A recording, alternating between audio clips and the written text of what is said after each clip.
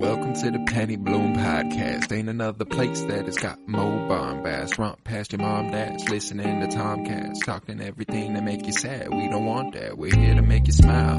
Put your mind at ease. Peace, love, and bloom, and always praise Keanu Reeves. This what we about. This some weeding now. We'll talk until we can't no more, and then we peacing out. Alright, let's go. Penny Bloom Podcast. It's the Penny Bloom Podcast. Penny Bloom Podcast. It's the Penny Bloom Podcast. Penny Bloom Podcast. Penny Bloom Podcast. Hello, everybody, and welcome in to Winter is Blooming, a Game of Thrones rewatch podcast by us, the Penny Bloom Podcast, and we're back like we never left. We took last week off just 'cause I didn't have time. It was a sad day, and I regret it, but you know, it is what it is. Things happen. Today we are talking Season 5, Episode 4, Sons of the Harpy. This was written by Dave Hill and directed by Mark Mylod.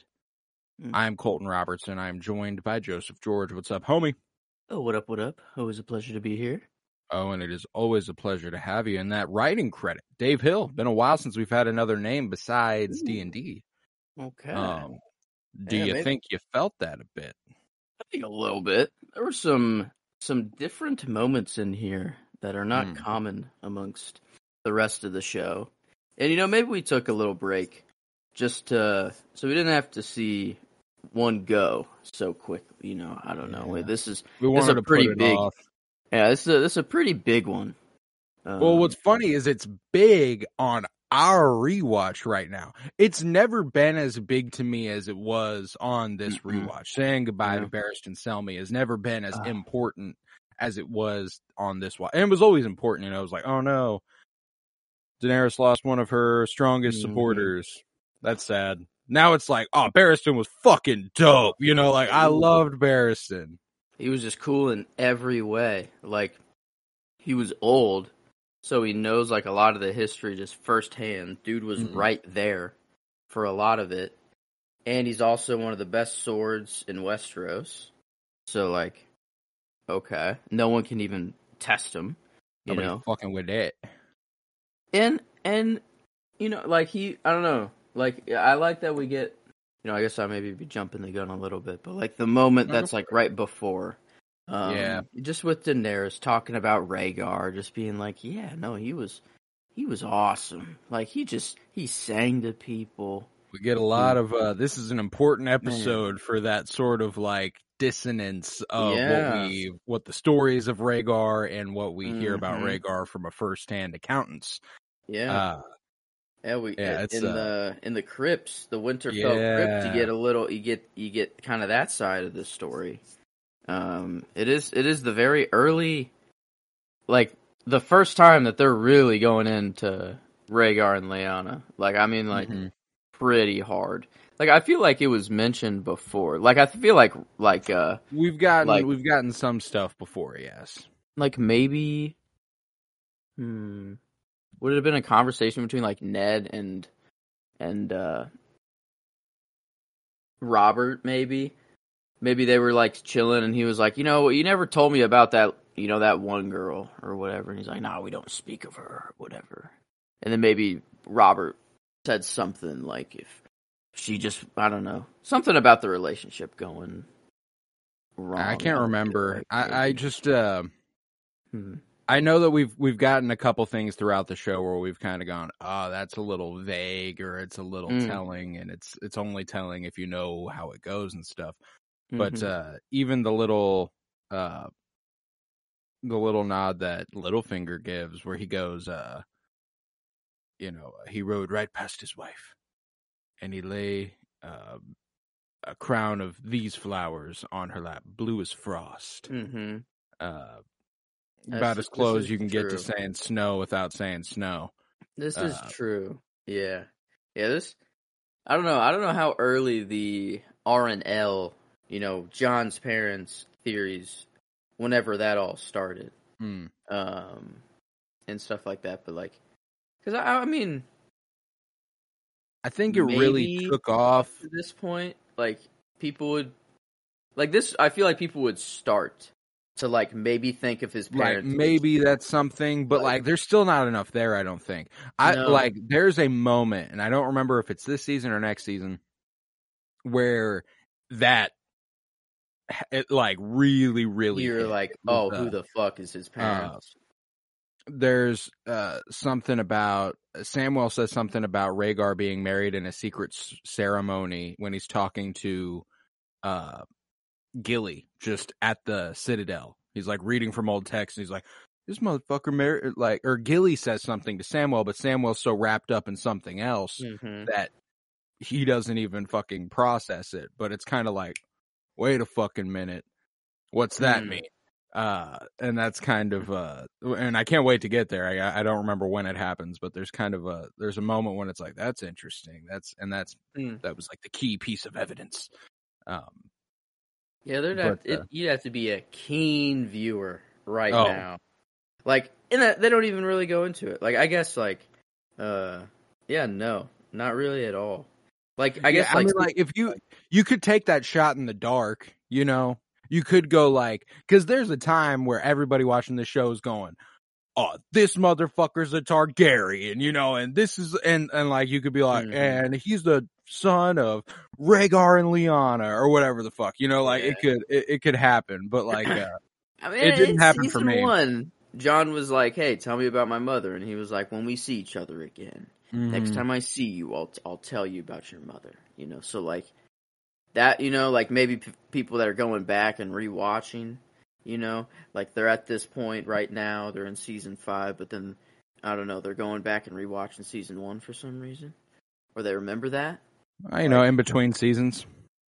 Yeah, but like going to the full lengths of figuring it all out, that's a little crazy, right? I mean, maybe just being like, maybe this guy's parents are somebody, you know, maybe this dude just isn't, well, and they're really starting to build that up too, you know, like Melisandre also in this episode. Like, not only do we get the Rhaegar story, the Lyanna stuff, but then you got Melisandre looking in Jon's eye and going, there is power in you, you know, like, yeah.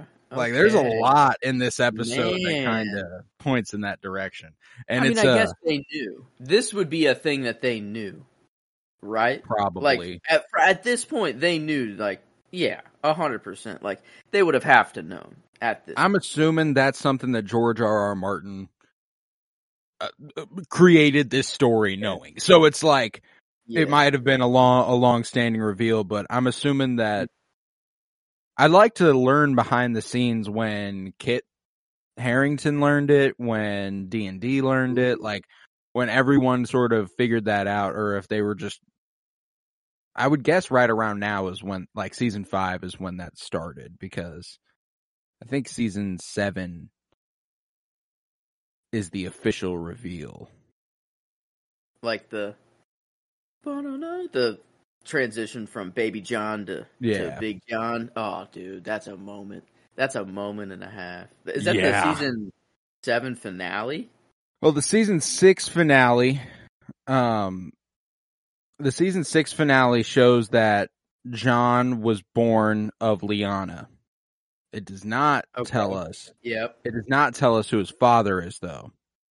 Yeah. And it cuts from that baby to Jon's face being dubbed King in the North.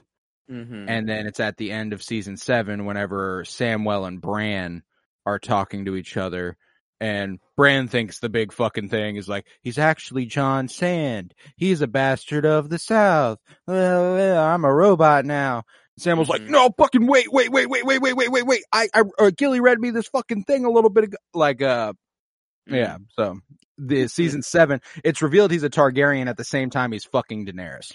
Yeah, that's what I remember. Because I'm like, I'm pretty certain him and Daenerys are on a boat having a grand old time. Yeah, just doing the deed, and then at that moment we figure out that like it's Daenerys is his aunt, great aunt. No, just aunt. Just aunt. Just aunt. It always fucks with my head every time. Like directly aunt too. Like it's not like. Oh yeah. Yeah, that is just straight up aunt. Her brother's son is Jon. Yeah. I guess it seems that Rhaegar is just so much older. Like, I don't know. Like, it seems that dude is, like, could have been her dad's age. Like, Daenerys. Yeah, I take it that, well, the other way to look at it is, like, he was still prince. He was not king yet. The Mad King was pretty fucking old at this point. So Rhaegar could have been pretty old. But, like, kings, they don't stop trying to produce lineage, you know? So, like, Sure. I kind of, in my head, I kind of view Rhaegar and Dany as, like, 20 years apart. Like, he was, like, 20 at the time of Daenerys' birth. Okay, I'm kind of fucking up here. I was kind of combining Rhaegar and Aegon's story together, thinking that he's already done a lot of conquering and shit. But oh, like, no, Rhaegar is he's just reaping the... Yeah, he was just the oldest Targaryen brother or son. Yeah, the eldest Targaryen son of the Mad King. Yeah. Okay. Oh, okay. And then it was just. And then Viserys and Dany. He was in fucking a joust or some shit, or he was in some competition, and then he was like, "Nope, see you later. I'm going to my real love," and then that's what started a war. Damn. Yeah, basically sparked a conflict that would lead to a war, you know. That's rough. And then the daughter who Rhaegar was supposed to be with was a Martell from Dorne. Yeah, Martell. It was Pedro Pascal, Oberyn's sister. Say it. God. You murdered her. You raped her. That's Elia. Even with the Mad King, that would have been like the first time, like, Dorne would have been like Queen of the Seven Kingdoms. Yeah, they don't usually fuck with the Seven Kingdoms at all. They don't give a shit.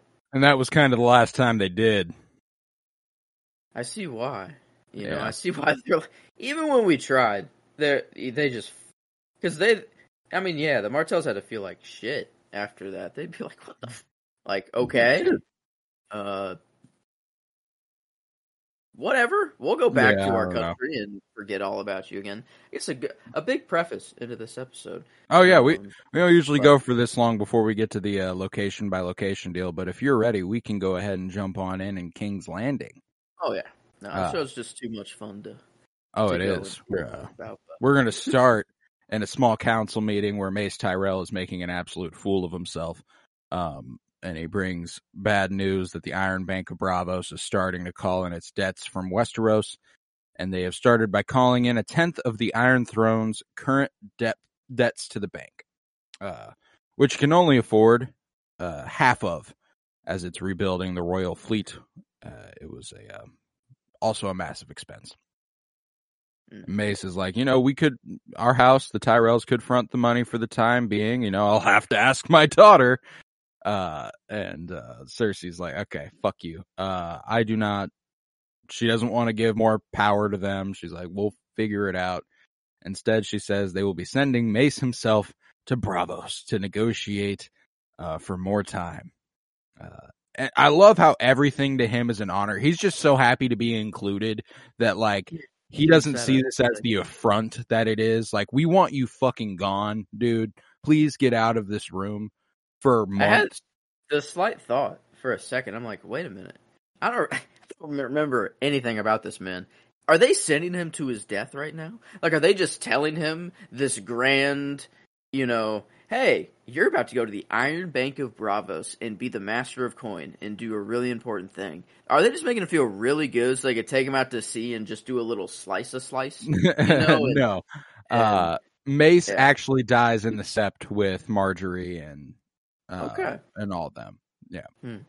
Because, I don't know, the line, I don't know, some, like, Pycelle, like, says, like, man, the small council is getting smaller and smaller every day. Yeah. Cersei hits him back with, not small enough. But, like, I thought Pycelle was even in on being like, damn, like, that dude's dead. Yeah, like, for some reason. Like, I think it was more just like, she's getting him out of here. that's one less person she has to deal with for a very long time. Like if you're making the trip to Bravos, you got a couple months without someone interfering with you, you know? And not only not someone interfering with you, but someone who is the father of the queen who you despise, you know? So like this episode, she tries to take out the Tyrells, you know, she sends him off to Bravos. She goes ahead and reels in Loras. She's really trying to get at Marjorie. In this one. Yeah, that's true. Marjorie was like, hey, you go to Casterly Rock. I'm going to try to do that through your son. And then Cersei was like, fuck you. Your dad is now in Bravos or going to Bravos. Yeah. You want to try and send me to Casterly Rock? Yeah. How about I kidnap your entire fucking family? Your brother is in a cell now. Haha. LOL. LOL. I guess your grandmother's still chilling. But she's just chill. She's safe in High Garden. If you're in High Garden, you're cool. Until much later in the show.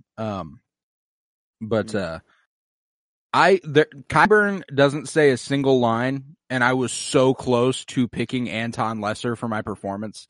There's this look he gives when Mace is like talking of like secondhand embarrassment mixed with like pity and just kind of like, oh, you fucking idiot. Like he just kind of looks down and like gives himself like a little bit of a smile and like shakes his head. And I was like, what a brilliant fucking choice by Anton Lesser there. Like he was so good in just this one little look. And I was like, it wasn't enough because there's a lot of good stuff in this episode, but like I loved it and I wanted to point it out because he was so fucking funny in that moment.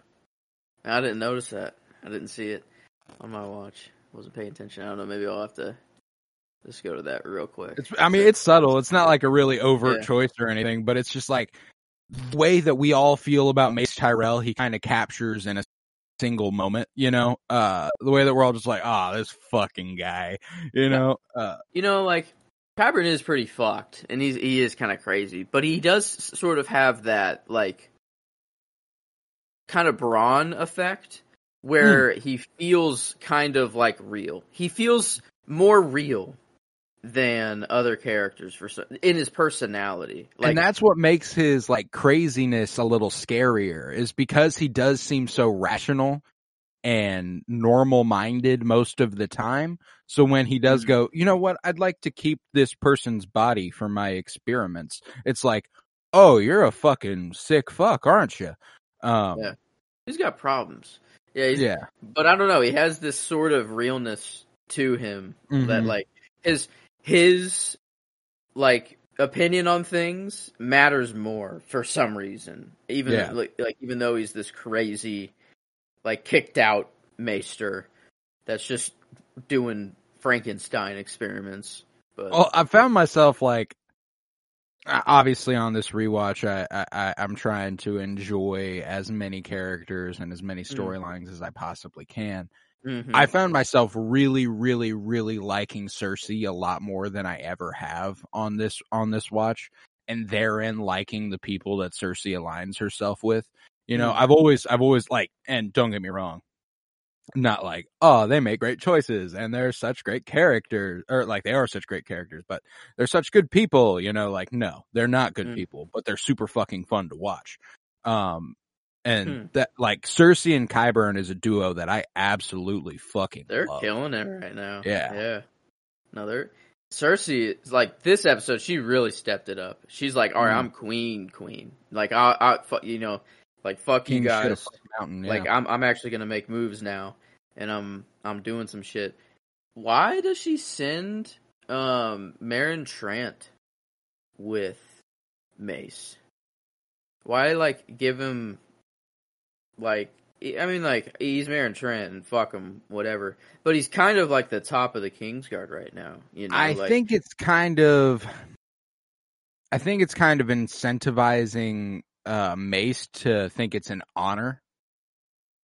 You know, like, we're sending our finest Kingsguardmen with you to let you know that this is an extremely important mission that we need you to go on. I don't think it's necessarily like, they're trying to hang Meryn Tran out to dry either. I think it's just that like I think they expect that this mission will go off without a hitch, but it's a long time away from a seat of power and a boring ass job that Mace probably doesn't realize how fucking dull it will be. So like, I think they're just trying to incentivize it with a sense of importance that he wouldn't have needed anyway. I think he's just like I said, he's happy to be there. If they send him to do something, he's going to fucking do it.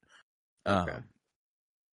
I can dig. Because I don't know, there were so many cues going off in my head. I'm like, is this dude dead? Like, do we never see him again? I was so confident that this dude was just never going to show up again. I'm pretty sure it's a couple episodes before we see them again. Because I think they take their time with them getting to Bravos, but we do see them in Bravos. I know that for sure. Oh, okay. Yeah, they get to Bravos. They meet with the Iron Bank and everything. Yeah, I believe. Let's see. I think we'll see them again in season 5, episode. I think it's the end of the season. Oh, he's in season 6, I guess. On his wiki, Mace returns to King's Landing, attends a small council meeting to discuss his children's imprisonment. And Yeah, I think I know they make it to Bravos before the end of the season, but I'm not sure exactly when that is. It looks like you're right. Mace is present at his son's Loras trial in the Great Sept of Baelor. That's where he dies. And is that during Loras's trial that it goes kaboom? That's actually during Cersei's trial, but I think they might be tried at the same time. That might be part of the. Oh, okay. Might be part of the deal. I can't remember, but. Yeah. Loras and everyone present at the trial are killed from the explosion. No, Loras had become a faith militant after his trial. Like that was part of his like punishment, was that he was inducted into their little order. And damn, I forgot so much of that stuff. Yeah, Loras's story is just overwhelmingly sad. Damn. Yeah, that sucks. That's not fun. But so Mace doesn't die. I don't know. I was getting just a bunch of signals to point to it. It really made me think it for a little bit, but no. And I will say his trip to Bravos is not as uneventful as one may anticipate, but I'm greatly looking forward to it. Yeah. Wait a minute. Yeah. I think the puzzle pieces are coming together. Yeah. Someone dies, but it's not Let's Mace. Fucking go. Yeah. Wait a minute. I'm way more happy about this trip now. Yeah. Okay. This is why. Now, this is why they send Meryn Tran with him to Bravos. Before the end of the season, we will finally get to that send-off for Meryn Tran that I've been so egerly looking forward to. I still don't know how it happens. But, oh my God. No, I'm okay. Now that I know that little bit, that made it a little better. I don't know how, but now I'll know sort of when. He's in Bravos and okay. But Cersei now, she then meets with the High Sparrow, who by her influence has been elected as the new High Septon of the Faith of the Seven. He's like, it is an honor I never dreamed of nor hoped for. And Cersei's like, that's exactly why I'm going to give you the job, She's like, you're going to be easy to manipulate, or so I think, because I gave you this position of power. And Cersei is trying to build up a new alliance between the Crown and the Faith as a counterweight to the large political influence the Tyrells now possess. And Cersei points out to the High Sparrow that the War of the Five Kings has devastated much of the countryside, resulting in septs being burned, clergymen attacked, and even silent sisters sexually assaulted. And bodies of holy men are piling up in the streets, and the High Sparrow admits that wars make men obey the sword more than the gods. And Cersei points out that before the Targaryens, the military order known as the Faith Militant dispensed the justice of the Seven. Never good to arm religion. Yeah, never in the history of anything has it ever been good to arm a religion. And The High Septon is kind of confused now, as the Targaryens disbanded the Faith Militant over 200 years ago. Mm-hmm. So yeah, this it's even is like an old concept. this is to an them. archaic This is an archaic practice to even Westeros, which is like, oh, so she is really the opposite of progressive, you know? It was like Aegon, and then like maybe one or two more kings, and then they stopped. Come the time of House of the Dragon, the Faith Militant's not even a thing then. That's true. Yeah, and that's 300. Wait, that's like 175 years before. So like, oh yeah, Aegon's 300. That's right. Aegon's conquered. That's 300. That's 300. But yeah, no, it's like this is an old practice to even the people of Westeros. So this is absurd. Cersei explains that as part of the new alliance she hopes to build between the Crown and the Faith, she will tell her son to repeal the law and allow the Faith Militant to be reestablished and rearmed, an army whose purpose is to defend the Faith, holy men, and the small folk, and which will incidentally be turned against the Crown's enemies. There's so many that are shielded by gold and power, and he's just looking at her like, yes, I know. You don't have to, like... Ooh. Yeah, there was like a really cool, like, forgot, like, everyone who sins, I don't know, the High Sparrow says something like, all sinners must pay, something along the lines. Didn't sound that evil though. But then Cersei was like, "What if I told you?" That, like, we have a sinner within our midst. That it was her, but like she was like, it's vague enough to be about her, which is a little funny. Yeah, and then like she's pouring him some wine, and then maybe for herself though, And then whenever he was like, "No, like I'm actually, I don't do." The body is a temple. Yeah. Whenever I should say the body is a temple, but the truth is, I just don't like the taste. Yeah, fair enough. I mean, that's. I mean, it's probably more for the religious reason he doesn't do it. But even religious people drink wine. Fuck, I don't know. That's like that's blood of Christ. Sometimes it's part of a ceremony. Yeah. And shit. I think it's hilarious that you can sacrament. Just replace it with grape juice, or like why it. I don't know. I don't want to go down that rabbit hole, I guess. But like I don't know. It was really funny the face she made whenever she pushes the wine away. She like her eyes open real big as she's like. Like she really wants it. I don't know. Like it's hilarious. It's like alcoholics. It's like it is this split second of just like, oh my god, I can't drink wine during this conversation. Just in that. Yeah, I don't know. It was kind of. I guess you noticed like a little Kyburn face. I don't know. This was the one little face I noticed for the episode that I thought was hilarious. Lena Headey might have the best facial acting in the entire show. Yeah. Like she's she's pretty fucking good. Yeah, like it's any given moment. She's so good at like trying to hide what Cersei is thinking. But is also completely incapable of hiding what Cersei is thinking. And you, like, to be able to portray that sort of dissonance, that restraint, is like, that takes some talent. Instead of just straight up portraying what Cersei is thinking or, like, completely hiding it. It's like this blend where she's, like, pushing down Cersei's urges, and you can tell. And it's just, it's really well done. Lena Headey is so fucking good in that role. But, man, I don't know. That she might actually deserve the performance for the episode. She's a top contender for me. Maybe.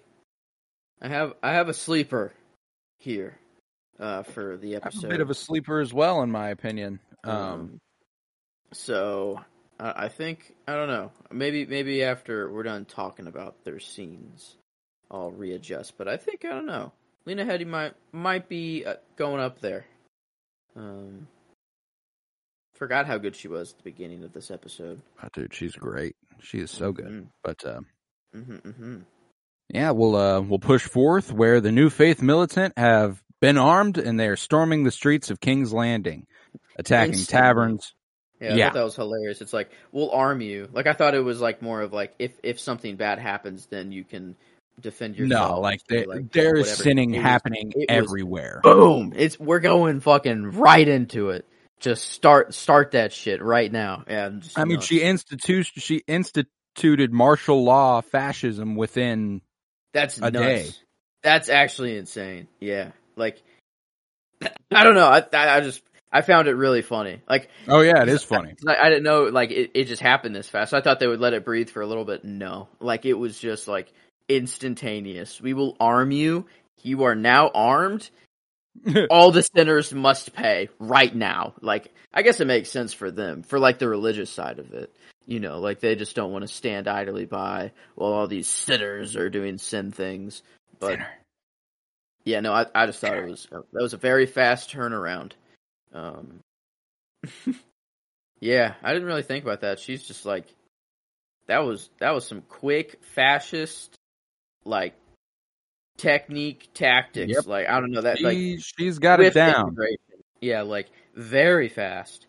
That's how you do it, I guess. Yeah, and it's basically like they just went out and took down every other religion.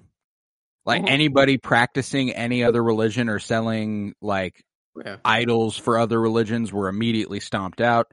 And then the City Watch look on, unable to stop it, as the Faith Militant have become more powerful than the City Watch within hours. They can't intervene, and they ransack Littlefinger's brothel, dragging prostitutes out into the street by their hair. And Oliver is struck and ignored as they barge in. This is Lord Peter Baelish's establishment. They're like, we don't give a fuck, dude. They left him though. They did. Sure. Yeah. But then we get a disturbing scene of them going ahead and killing gay people. That's that's one thing that the Faith Militant cannot abide. You know, there's a lot of things that we'll just punish. You know, we'll march you through the streets and we'll make you appear naked. But if you're gay, we're just cutting your throat. And I didn't think about that. Yeah. That's true. That's the one thing they drew the line for, and they were like, "Nope, fucking absurd." Nope. Yeah. Jeez. Yeah, and it was like, Oliver was like watching it, and then the door shut. Yeah, Oliver's like, "Oh no, this is really like, bad." Oh fuck. Okay. Yeah. Yeah. That's okay. Because Yeah, I guess good. they just captured Loris. They just like kidnapped him and put him in jail. Yeah, and that's mostly because it's only accusations. They don't have like evidence. They didn't catch him fucking another guy like they did these two dudes. I'm assuming, you know, like it's okay, yeah, it's a little different. Like they still practice like innocent until proven guilty type shit in theory, but like they've decided he's guilty and everything will go that way. Yeah, no, it's a bad situation in King's Landing for another season. And what's crazy, King's Landing is better off, I think, with Cersei blowing up the Sept and taking over than the Faith Militant ruling the streets. Yeah.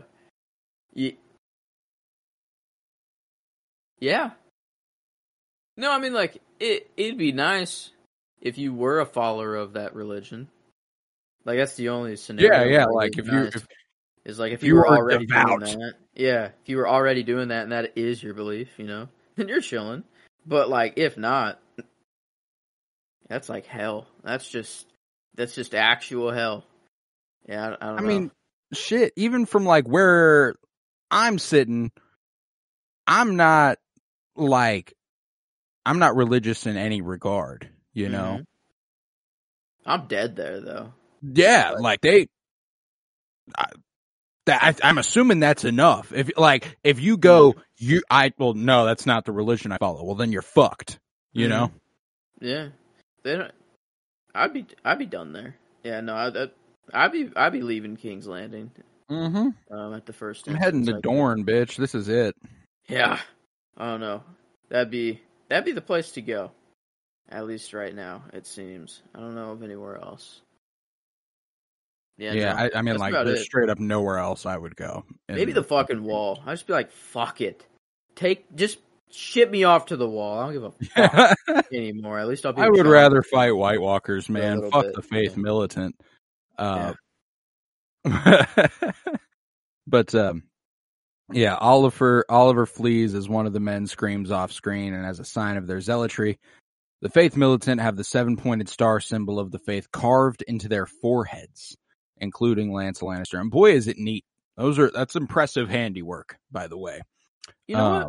If we can give him something, that does look like it takes some skill. They would give some really good tattoos. You know, they've got really steady hands. There's nothing off about any of the symbols here. It is like the perfect star of the 7. Mm-hmm. Yeah. And impressive to just withstand that in your forehead as well. I'd say that probably hurts a little more than a tattoo. Yes. I've never gotten a tattoo, but I'd say those, no matter how tough you think you are, that probably just still hurts no matter what. It's just a straight up knife to the forehead. Yeah, like, oh my god. I guess, like, it's not that much, there on your forehead anyways, so, like, maybe you wouldn't feel, maybe that's, like, the best place to kind of do something like that. I don't know. But it's, like, it's really thin skin here, like, and that would suck. I don't know how knives work and nerves. Especially, like, how sharp this knife has to be in order to do this so concisely. If this guy fucks up even a little... You think it's the same dude doing it every time? They have, like, that's be. like their... They have to have one dude who does this. Yeah, who did it to him? Himself? Oh, fuck. He was just looking at a mirror. He's just... It's like the barber thing, you got to ask your barber who his barber is and just keep climbing the ladder so you get to the best barber in the city. In the world. But then who cuts his hair? Does he cut his own hair, or does he have a barber? He has to settle. Going and going. Yeah, and then you'll just find maybe it's the two best barbers in the town cut each other's hair. So I don't know. Yeah. But this dude it's kind of like that. I feel it's one of those scenarios. He's just maybe he has the roughest one, out of all of them. Yeah. Even though he's the one who's put it on everybody. Yeah, man. This is things you don't think about on your first Game of Thrones watch. No. He's a talent. He's a talent. He's got talent in the art of carving people's foreheads. Bro's got that down. That's for sure. But the only reason I'm talking about him at this much right now is because, like, they'll all eventually get blown up and be gone forever. Everyone we see pretty much in this episode in King's Landing dies. Everyone. Literally. And if we're talking long term, like by the end of the show, I don't think there's Cersei. Yeah, by the end of the show. By the end of the show, they die. Like, that's my thing. Like, is there anybody in this episode that by the end of the show, if we're in King's Landing, that survives? I think they're all dead. Yeah, dead. Tommy dead. I'm pretty sure Oliver dies. Oh, okay. Maybe Oliver might live, but maybe he makes it out. You know what? I hope Oliver lives. This sucks for him, man. Yeah. No, everyone else is dead, though. The amount of homophobia this man has endured. Mm-hmm. Just, was it last episode or maybe 2 episodes ago where he was like, fuck it, everyone knows, I don't care anymore. And then now it's like, maybe I do, maybe I should try to be a little more discreet, I don't know, man, like, I didn't know this was gonna happen, like, yeah, it's just a very harsh down spiral for him. The last time that we see Oliver is in two episodes. He, however, does not die. Okay, he made it out. And who's to say that he I burned wonder up if they will heavily kind of allude to his death, but we don't confirm that he died. You think he stayed in King's Landing though? Because then Daenerys comes in, Yeah, that's true too. There's a lot of people that went then. Yeah. Damn. Yeah. Who knows? But Oliver seemingly, we don't see him again after another couple episodes here, but no confirmed death. Okay. So that's good. We got one, maybe, and it's a maybe. That's sad. Yeah, that's the only survivor out of this entire episode in King's Landing. But damn. These things happen. These things happen, especially in Game of Thrones. But nevertheless, Lancel proclaims that Loras' sexual perversions. Sorry, my shit realigned, so now I gotta find my spot again. Oh my god, stop fucking doing that. I need to read. It's just the ads that load up. The ads pop up and then it scrolls down, and I'm like, dude, come on. I know. That's just the worst. I'm just trying, and it doesn't happen a lot. This is the first time I think this has ever really happened to me where I'm having a tough time keeping up with it, but it just keeps going. But, okay. Here we go. Lancel proclaims that Loras' sexual perversions are sins against the laws of gods and men, and Loras is dragged off. And then Marjorie Tyrell is furious at Tommen for her brother's arrest. Huh. And this is my sleeper. I'm going Natalie Dormer as Marjorie Tyrell for my performance. Okay. I like that. And it's because of this scene. It's like when she walks in and she's like, "What the fuck, dude?" And I again almost went with Tommen because this poor little fucking guy, like, oh my god, no idea. Dude has like, no fucking clue what's going on.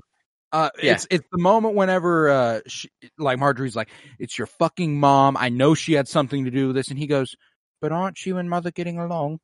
Yeah, and then it was her response to that I immediately went with her for performance, where she goes, "Oh my all sweet, in one look, sweet like king." Yeah, like fuck, this guy doesn't know. He's just he's so naive and young. That's all. Yeah. Like, just an innocent dude. Like, he was just eating in his room. Dude, he probably hasn't been out of his room the whole day. He probably just chills. What's the cat's name? Sir Pounce. Yeah, he's probably just chilling with Sir Pounce, eating food, just looking out that window all day. That's it. I mean, he doesn't know anything that's going on, and that instant, like, without Marjorie saying anything, like, even before she says, my sweet, sweet king, or whatever, like, she was just like, oh my god. She was like, holy shit. Like, it was holy shit, how does he not know anything? And then also, like, well, damn, now I can't direct my anger at anyone, like, I thought, she has to change tactics and manipulate him into doing something for her. And this is Marjorie's obviously been manipulating him, no doubt. This is the first time it's ever been like pretty overt, and like I absolutely get what she's doing, and I get why she's doing it. Tommen, come on, what, do you even love me? Do you even love me? Do you have any power at all? You know, like that shit right there. She was she went for his manhood hard. He's freshly considered himself a man. He became king. He's had sex. That's true. He's like, he has had the sex. Yeah, he was like, I'm a man now. I don't know if you caught that, but like, no, he's definitely, he's still nice, and he's not just gonna kill someone for doing, he doesn't have that, but like he definitely has an ego. For sure. Like, he's like, I am the king now. Maybe I have to, like, start acting like one, He's testing the trying, water. Man. And I think, like, what's crazy, too, is, like, I hate Tywin. I hated Tywin. Love the character. Great character. But I hated the motherfucker. Tywin doesn't let this shit happen, bro. Tywin does not let the Faith Militant take over. I guarantee you that. No one even tries. They don't try because Tywin's alive. Like, no one's stupid enough to actually go, like, try against. I don't know. It's just that. Yeah, and I mean, like, this move, it's no secret how much this comes back around to fuck Cersei. Like, they end up coming for her eventually. So just all around, like, a short-sighted decision on her part. She thought the very argument she made for people needing to be arrested is exactly what they're going to do to apply to her later on. Like, they hide behind golds and riches. Well, like, you don't see what the problem here is, Cersei. You might come for it eventually. And she does. Maybe she just thought, like, putting the High Sparrow in that much power would shield her from I all think, this yeah, shit. she thought she was immune, and she was not. But, yeah, Tommen, after this interaction, is fired up. He's going to go talk to his mommy. And he briefly stands up to her. Loras needs to be released at once. And Cersei's like, I'm not holding Loras. And he's like, well, yeah, but, shit. You armed the Faith Militant. You did that. That's your fault. She's like, yeah, but I didn't tell them to go do that. And he's like, God, fuck, all right. I'll go talk to the High Sparrow then. And then he walks up to her with like his hands behind his back, and he does this little thing where he like turns back and forth, and he goes, who should I talk to then, Mom? So, like, who do I talk? Like, I had to call him on a phone and talk to him, or I don't want to do that. Can you talk to him for me, Mom? Call him for me, please. This poor little fucking guy. Yeah. But Cersei points out she didn't arrest Loras. The Faith Militant simply dragged him off and imprisoned him. So he should ask the High Sparrow to release him. And Tommen naively thinks the High Sparrow will simply do as he requests. So he heads to the Great Sept of Baelor with 5 Kingsguard and several Lannister guards. And the path to the Great Sept is blocked by the Faith Militant. And if today wasn't already bad enough for Tommen, for him to like freshly, I think this is the first time he's ever heard shit like this, to be exposed to the people of King's Landing and Flea Bottom going, bastard, abomination, you fucking suck, get off the stage. He's had his wedding. That was a public appearance he made, one of probably 3 ever. And everyone was very, very loving, mostly of Marjorie. Yeah, everyone's good shit. This, like, the last time we got this, Joffrey killed that motherfucker right in the street, I'm pretty sure. And then, like, started kind of like a throwing shit war. Yep. Then he had to leave. Yeah, this time it was just more of like, damn, alright, fuck. Like, this sucks, I'll just go back home. Well, and like, not to mention that the Faith Militant's actions are naturally tied directly to him. Like, the people think that he is in charge of arming the Faith Militant. So, like, they just came through, fucked a bunch of shit up, and they were like, any good faith he had because of Marjorie is immediately axed because of the Faith Militant. Damn. And yeah, everything just went bad for the man. Very, very quickly. This episode just really, this is when shit collapses. You know, it's kind of like, not often can you point to a point in history and go, this is when shit fucked up. This episode is when shit fucked up. You know, you're kind of wondering, like, the rise of the High Sparrow, and if it was more planned or calculated. It really just was like, it just happened. Yeah, it's just like, boom, we're doing it now. Cersei made a mistake and gave power to a fanatic cult. Yeah, just straight up. And then literally within that day, it's over.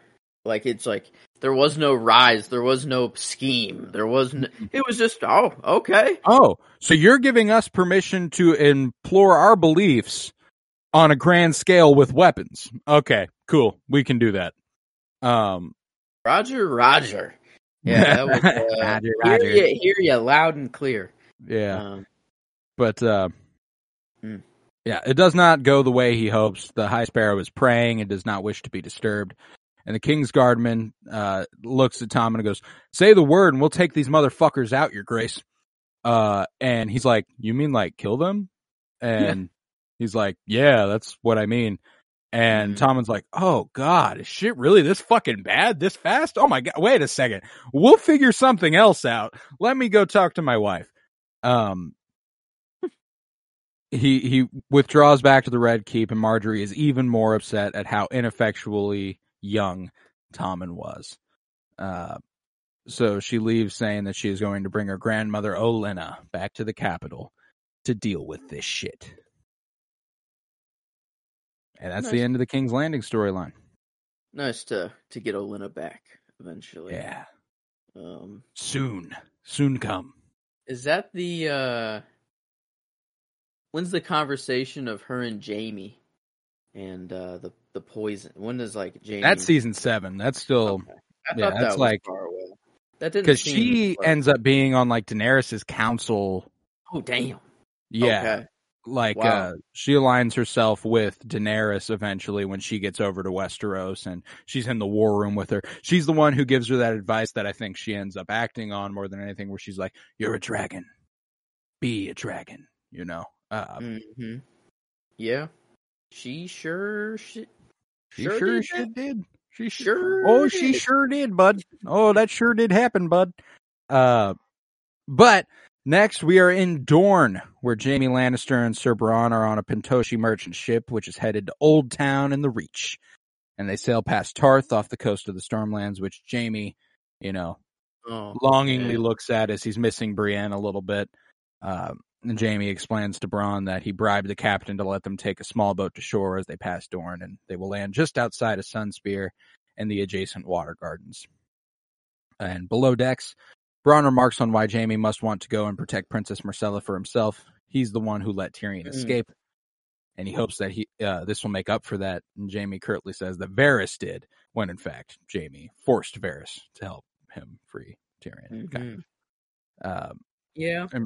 This was like Jaime just defending himself on multiple accounts, like still being like, "No, it's not my daughter, my niece," and then being like, "No, like I didn't help my brother at all. Actually, fuck him.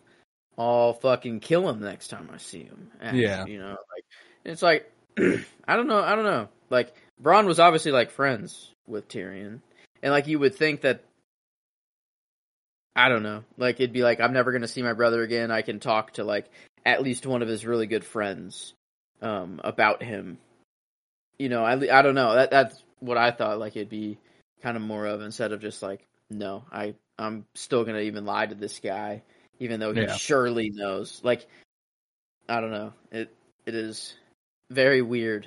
No, it's like it's a combination of like maintaining appearances and also a little bit of like lying to himself. I think he wants to. I think more than anything for Jaime right now, he longs for before he got kidnapped. And he wants everything to be the way that it was, and that's kind of been his problem for basically an entire season. Ever since he got back to King's Landing, it's been basically him wishing things were normal when things will never be normal again. Yeah, that's true. So he's trying to treat everything, I think, with like how he would have treated it prior to his time in captivity, and then with Brienne, and then losing his hand and everything. He's trying to put off this facade of who he was before, and we see it slowly crumbling. Like it's just not. He's just not the person he once was at this point. But Bronn says that if Jaime ever sees Tyrion again, Jaime should give him his regards, and Jaime angrily says that if he sees his brother again, he's going to split him in two for murdering their father. Then Bronn rows the pair ashore at dusk, and though Jaime can't help row with his one hand, they awake the next morning, and Bronn kills a snake that was near Jaime's head and roasts it up for breakfast. And Bronn is worried that the ship's captain will subsequently spread the word of a Lannister in Dorne. And Jaime says he bribed him with a large bag of gold, but Bronn's like, that's not going to be enough. And it wasn't. He's like, do you know how much the people hate your family down here? Like, yeah. Like, do you know exactly how much hatred you have coming your way? And within the minute, here's a patrol coming up, wanting to check him out. I don't know if it literally, like, did they actually, like, say, like, that they got bribed, or, like, they were told, like, the captain, or is it just implied? Like, they're like, later we find the captain's with the sand snakes. He's the one who's buried in the sand. That's right. Okay. Yeah. So they got told. I think these dudes might have just happened upon him, but the sand snakes like captured this guy, so they know that he's coming. Okay. Yeah. This exchange where they're eating the snake actually my favorite line of the episode, when they're talking about, Bronn's like, would have been a shit way to go. And Jaime's like, as far as I've seen, they're all shit ways to go. And then they have like a longer conversation. Yeah. Jaime asks Bronn how he'd like to die. And he explains, I'd like to be at home, drunk on wine, with my sons groveling over my fortune. He's like, that's not, I was expecting something more eventful of you. And then Bronn says, my life has been exciting. I want my death to be boring. And that's my line.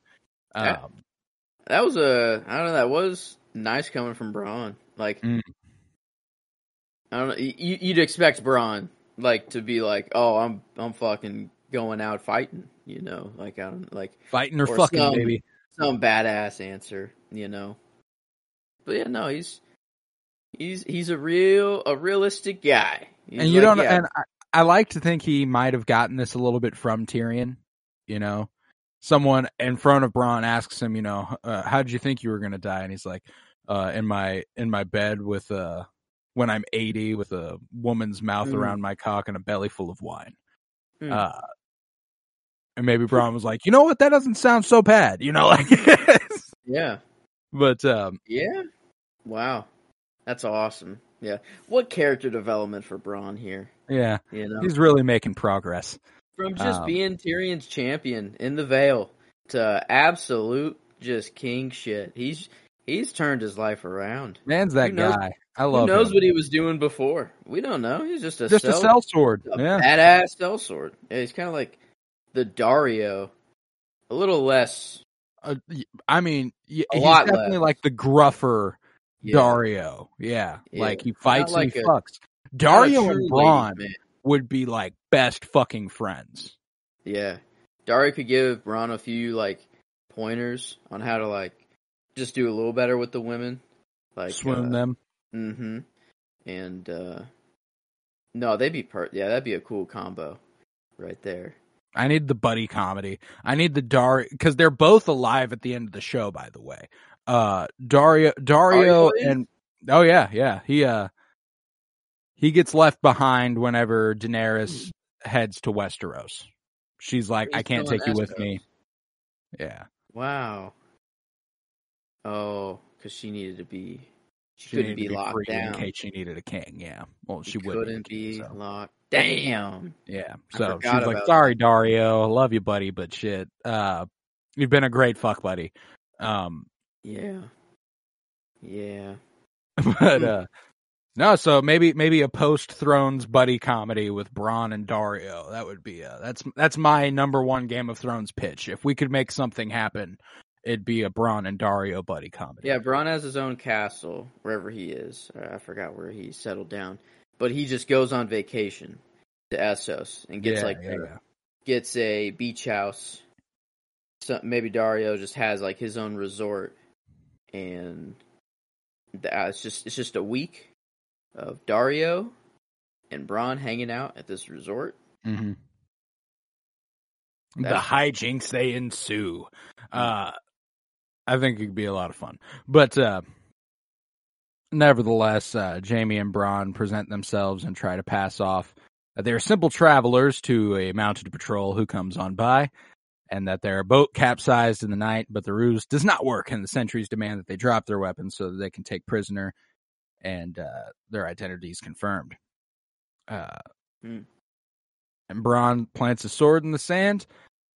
He takes his dagger out of its sheath, and he just goes ahead and throws it directly into a sentry's throat. And Jaime and Bronn draw their swords and fight the rest. And Jaime can't fight very well left-handed yet, so Bronn kills one sentry's horse in order for Jaime to fight him on foot. He said he should be slow enough. Here's some training. Yeah.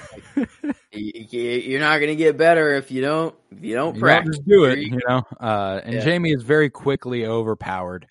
Not something he's used to, I'm sure. And luckily his instincts that would have previously led him to a brutal hand disfigurement actually leads to him catching a sword with his new gold hand.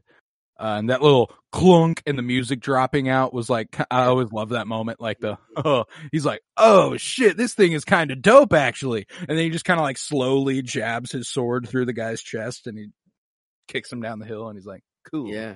All right. It's like, I don't know. He really thought that was kind of the end for him. It's kind of like, I don't know, kind of like a new first kill. He's killed so many people and like it's become effortless for him. You know, he was just so good at it that like he never even had to work for it. But this one, he's like, damn, I had to work for this one I'll watch this guy die. Like, I don't know, he was like, oh, I'll do it nice and slow. And then, I don't know, he really took pride in this kill. Yeah. And yeah, new To a skill degree, unlocked. you know, Yeah. Braun's like, nice job. And he's like, it was luck. That's true. Yeah. And he's like, well, you had a good teacher. And Braun, having finished off the others, notes that they now have horses, fine Dornish sand steeds capable of running day and night without tiring. And Jaime says the bodies need to be buried. Bodies raise questions, questions raise armies. Why is it just because the people are nicer in Dorne that the horses can run? Like, the horses in Dorne, they can run day and night. Like, no other horse can do that in Westeros at all. Like, you know, like, I love that. No, like, if it's just that, like, Dorne is just such a chill place that they care for their animals. They take care of their horses so well. That's all it is. Yeah, it's like, you know, maybe a Dothraki horse could ride day and night. I don't know, because that's like part of their religion almost. That's their whole fucking bag, yeah. But Dorne, it feels like just an effortless thing. Like, it's just part of their culture. Like, just to take care of everything, and the horses are just that well taken care of that they're just like, yeah, all right, I got you day and night. Like, let's roll for 24 hours straight, baby. I got you. Bronn says it will take a lot of time to dig holes for all of them, and Jaime's like, oh, actually, I can't really do any digging, so probably just going to be you. He's getting away with a lot with that, the no hand card. You know, fair enough. I mean, it probably would. I don't know where they get the fun, to be sure. Yeah, but makes sense. You know, he is making sense. Could use the hand as a shovel, though. You know, got to build a little digging it out. But Jaime fucking Lannister.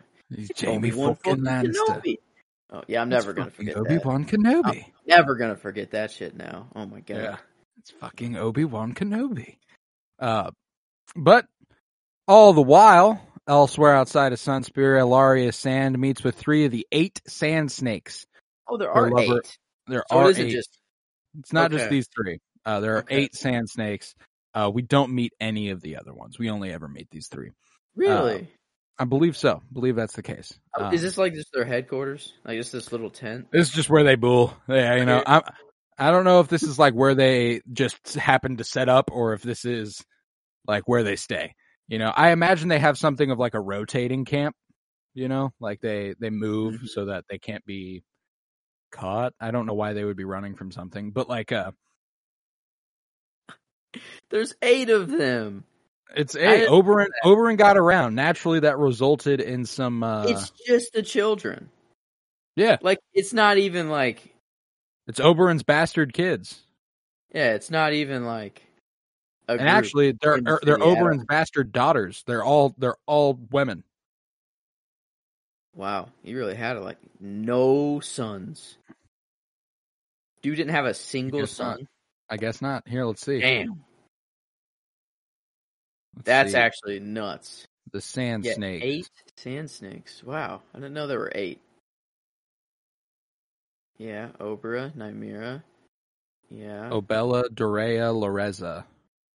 Sounds. They all end in A. And that's a Spanish tell of female. But yeah.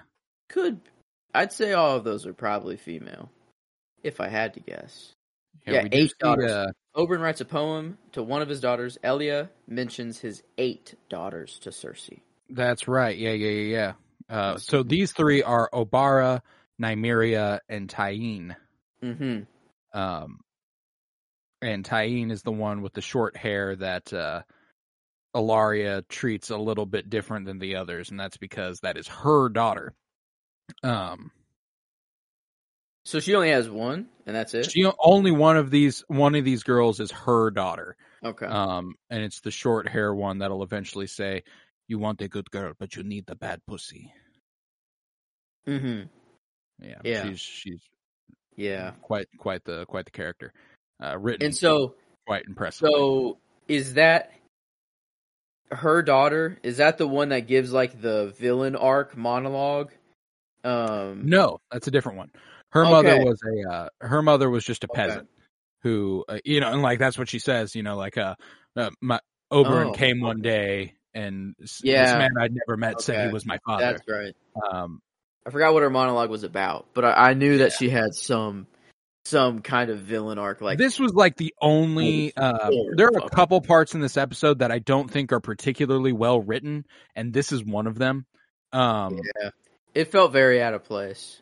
It did. And I want to like it so much. I love the concept. I love the Sand Snakes. I love the actors in this scene. I love Indira Varma. I love Jessica Hennick. Like, there's so much to like here in theory, but they are written so piss poor. Like, it's, there are those joke, there's this chick on TikTok who does fantastic at her whole shtick is like, women in fiction who are poorly written or stereotypically played, and like this person, these are 4 women that are all so evidently written by men that it's so hard to listen to at points, like it's like I don't know, all of it just kind of felt so out of place, and I don't know why that's the case. There's so much else to like in this episode, and I think it's just that they're new characters. Like, this was an introduction, and that's a lot of pressure on, like, whenever it came to Oberyn, when he got introduced to the story, it was like, oh, has there ever been a better introduction for a character? I don't think there's been a worse introduction for characters than these 3, as far as the quality of the scene. Yeah, it was in like, theory it should be cool, and I love the idea. I love all the actors. They're not doing bad. I think they were given piss poor writing to work with.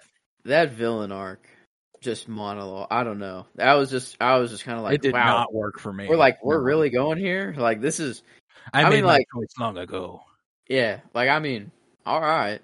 Like, it sounded kind of cool, and like I know you're motivated now. Like, shit, like, but it just, I don't know, it felt weird for the episode. It just didn't really fit everything else, and then like yeah, I don't know, it was just a weird moment. Like, it should have been something that was kind of like, oh, okay, we got a new force, coming up. Like, they're gonna fuck some shit up in King's Landing, or they're gonna make some deal with Marcella, try to do something. Like, it should have been like a new player has entered the game, sort of thing, and like, one's badass with the spear, just like Oberyn was. One's dope with the whip, the way she flicks the fucking the bucket off the dude's head and then wraps it around her, like that was pimp. See, they are cool. They're cool. No, and again, I want to emphasize that I do not think it's the actor's fault. I think the character design is super fucking cool. I think the idea of what is happening here is cool. It's just that, like, literally the dialogue they are given to work with is horrendous. Like, it's so bad. Yeah. And that's the part that, like, really shocked me when I looked at the writer and learned that it was not D&D. I was like, I thought this scene had D&D plastered all over it. You know what I'm saying? Like, you're going to have to choose. Yeah. Safety or whatever, or war with me. Yeah. What do you want to do, girls? Or walking up and like, it's just, one just it makes it does reflect it. The writing is so not very good that it actually reflects poorly on a talented actress like Indira Varma, the actress for Ilaria, the mother figure. Like, she's a fantastic actor, and we've seen that on numerous occasions in this show and in, like, Obi-Wan Kenobi and in Sicario. She's a fantastic performer. But, like, when she pulls up and she starts talking about what the plan is, it's like, oh God, no. And so, like, that reflects poorly on writing, and frankly, it reflects poorly on direction. Like, if you can't get your actors to work well with this dialogue, it kind of felt like they did this scene in about 20 minutes, and they were like, all right, let's move on. They literally pitched up that tent in the middle of the desert, and we're like, all right, we got go ahead and run through this script once, and we'll be good. Felt like they took the first take, and then we're just like, well, let's move on. They're like, We'll just go we can for only it. get 3 of them here anyways. They're like, there's 8 of them. We said it a while ago last season, but we can only get 3 of them here. Like it's just whatever. Like we never see the other 5 at all. No, like, never. Okay. I mean, I guess they're all like bastard children, so like maybe they're just not all like they just don't stay together. I don't know. Maybe like just these 3 do. Like they feel like I don't know. Like maybe I guess like they could just be out doing their thing. Well, and who knows how large of an age gap there is between all of them? You know, like what They're literal babies.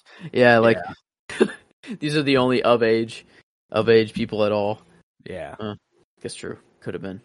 Oberyn was probably getting nasty. Well, for a long period of time, I imagine. Because if these girls are his daughters and they're like 18 to 25 is the age range I would guess for these 3. I mean, this dude was fucking down in King's Landing a year ago. You know what I'm saying? Like this man fucked. So like he's probably got a few that are very, very small children. But we won't. But I think we spent enough time on that. I won't go into all the specifics. But you know, it was the ending's cool. Whenever she throws a spear through the dude's head in the ground and is like, "I made my choice a long time ago." Yeah, that captain that gave him that. You know, why did he what did he do wrong? You know, he gave them the ride. You know, like that's how bad they hate the Lannisters. Is like, that's true. You help the Lannisters, you're dead. You know, True. Yeah, I don't know how I didn't really think about that, but I thought it was like, hey, I'm coming to you with information. You know, like I got very valuable information. It's like, yeah, I saw Jaime fucking Lannister. It's Obi-Wan. It's fucking Obi-Wan Kenobi. Going the step further though, it's like, yeah, no, you still did give him a ride here. Like you did do that. So fair enough. We gotta kill you, man. But yeah, that ends the story in Dorne, and we'll head to the Summer Sea next, where at Volantis, during the night, Jorah Mormont knocks out a fisherman and steals his boat, leaving with his captive Tyrion Lannister. Later, when they are at sea, Tyrion urges for Jorah to remove his gag by singing in a very annoying capacity. And ultimately, it leads to Jorah removing his gag, as he would prefer him to talk to him as opposed to hearing this mumbled jarble of words. And Jorah will not volunteer any information about himself, but from a few quick observations, such as the bear sigil on his armor, the Targaryen sigil, Tyrion quickly surmises that he must be Jorah Mormont. He really breaks his whole shit down right here. Oh, very quickly. Really. And this was the other scene that I think was really, really carried by Peter Dinklage being a good actor and Ian Glenn being a good actor. Again, I find the dialogue in this scene just not very good. I appreciate Tyrion's like deduction of the whole situation, and it makes sense that he would. And it's not an easy scene to write by any means. You know, like it's really one-sided. Jorah doesn't want to provide any information, so Tyrion just kind of has to do all the talking. But Peter Dinklage really carries this one scene. And Ian Glenn, I mean, like he's a stoic man in this scene, but he's also a fine performer. So like he just didn't have anything to work with. But Tyrion admits that the queen he is taking to, or Jorah admits that the queen that he's taking Tyrion to is not Cersei, but Daenerys. Tyrion's like, ha, what a waste of a good kidnapping. That was pretty good. That was good. He's like, I happen to be heading there myself. He's like, tell me, if you were serving your queen, why were you half a world away? And then he's like, oh, I remember. It's all coming back to me. You were serving you were a spy. You were handing notes to Varys' little birds, and she found out and she exiled you. Do I have that right? And, okay, so you kidnapped me in the hope that, a gift to Daenerys will get you back in her favor. It's a bold tactic, but, just might work. And Tyrion also points out that there is no guarantee this will assuage Daenerys, and it is just as likely she will remain angry at Jorah and welcome himself as an ally. And then Jorah smacks him across the face, quieting him down. Yeah. And that was it. I was like, I mean, I guess like we had to have the in between. I think like he gets there next episode. I think. When I was They go through some shit before they get to Daenerys.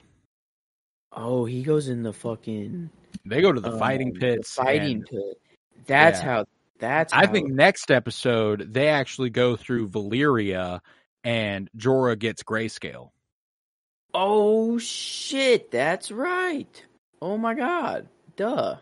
Yeah, we're on episode 4. Yeah, he was in Volantis, and then now they're in the sea. Yeah, episode 5. Next episode, they get to Oros, the lands of the long summer. Okay, yeah. So Valyria. I think next episode, yeah, right. Wait, oh, that's not Valyria. Vyaria. Look like Valyria. No, yeah, but they go to Oros, which on the I don't know. I don't know what Oros. I'm assuming that's where they get bought and sold and stuff. But anywho, we are next at the Wall, wherein Jon Snow trains recruits in the practice yard of Castle Black as Stannis Baratheon and his wife Selyse watch, along with their daughter Shireen. And Selyse is worried that Stannis wishes Jon was his son because she gave him only stillbirths and weakness. But he says that wasn't her fault. This was probably the best Stannis Baratheon episode yet. It was. Like, I'm finally feeling something for Thanos. Yeah, finally feeling something for Thanos. No, I'm finally feeling something for Wow. I was about to do it again. For Stannis, god damn it. I don't know. I actually ended up going, like, this was the performance that I was thinking for the episode. And then I want to maybe talk through a scene, see if Lena had. I don't know. I think Stannis actually does kind of get it here, though. The performance? Yeah. I was going to go character, and then it's pretty impossible to do so by the end of the episode. But I don't know. I did really like his performance here, and like especially the scene after. Yeah, Steven, PH, Steven, and then maybe Dylan or Delane, Dillane. But yeah, that'd be. I think is that the first anything? It is. That would be 2 first-time performance nods for us. Let's go. Oh, Marjorie, this is her first. Yep. I've given her a character, but I've never given her a performance. Yeah. I don't know. I mean, at this point in the episode, like in the show, like Lena Headey could probably get it any episode. Kit Harington is probably about to get it, at any episode. Emilia Clarke. There were multiple people who I could.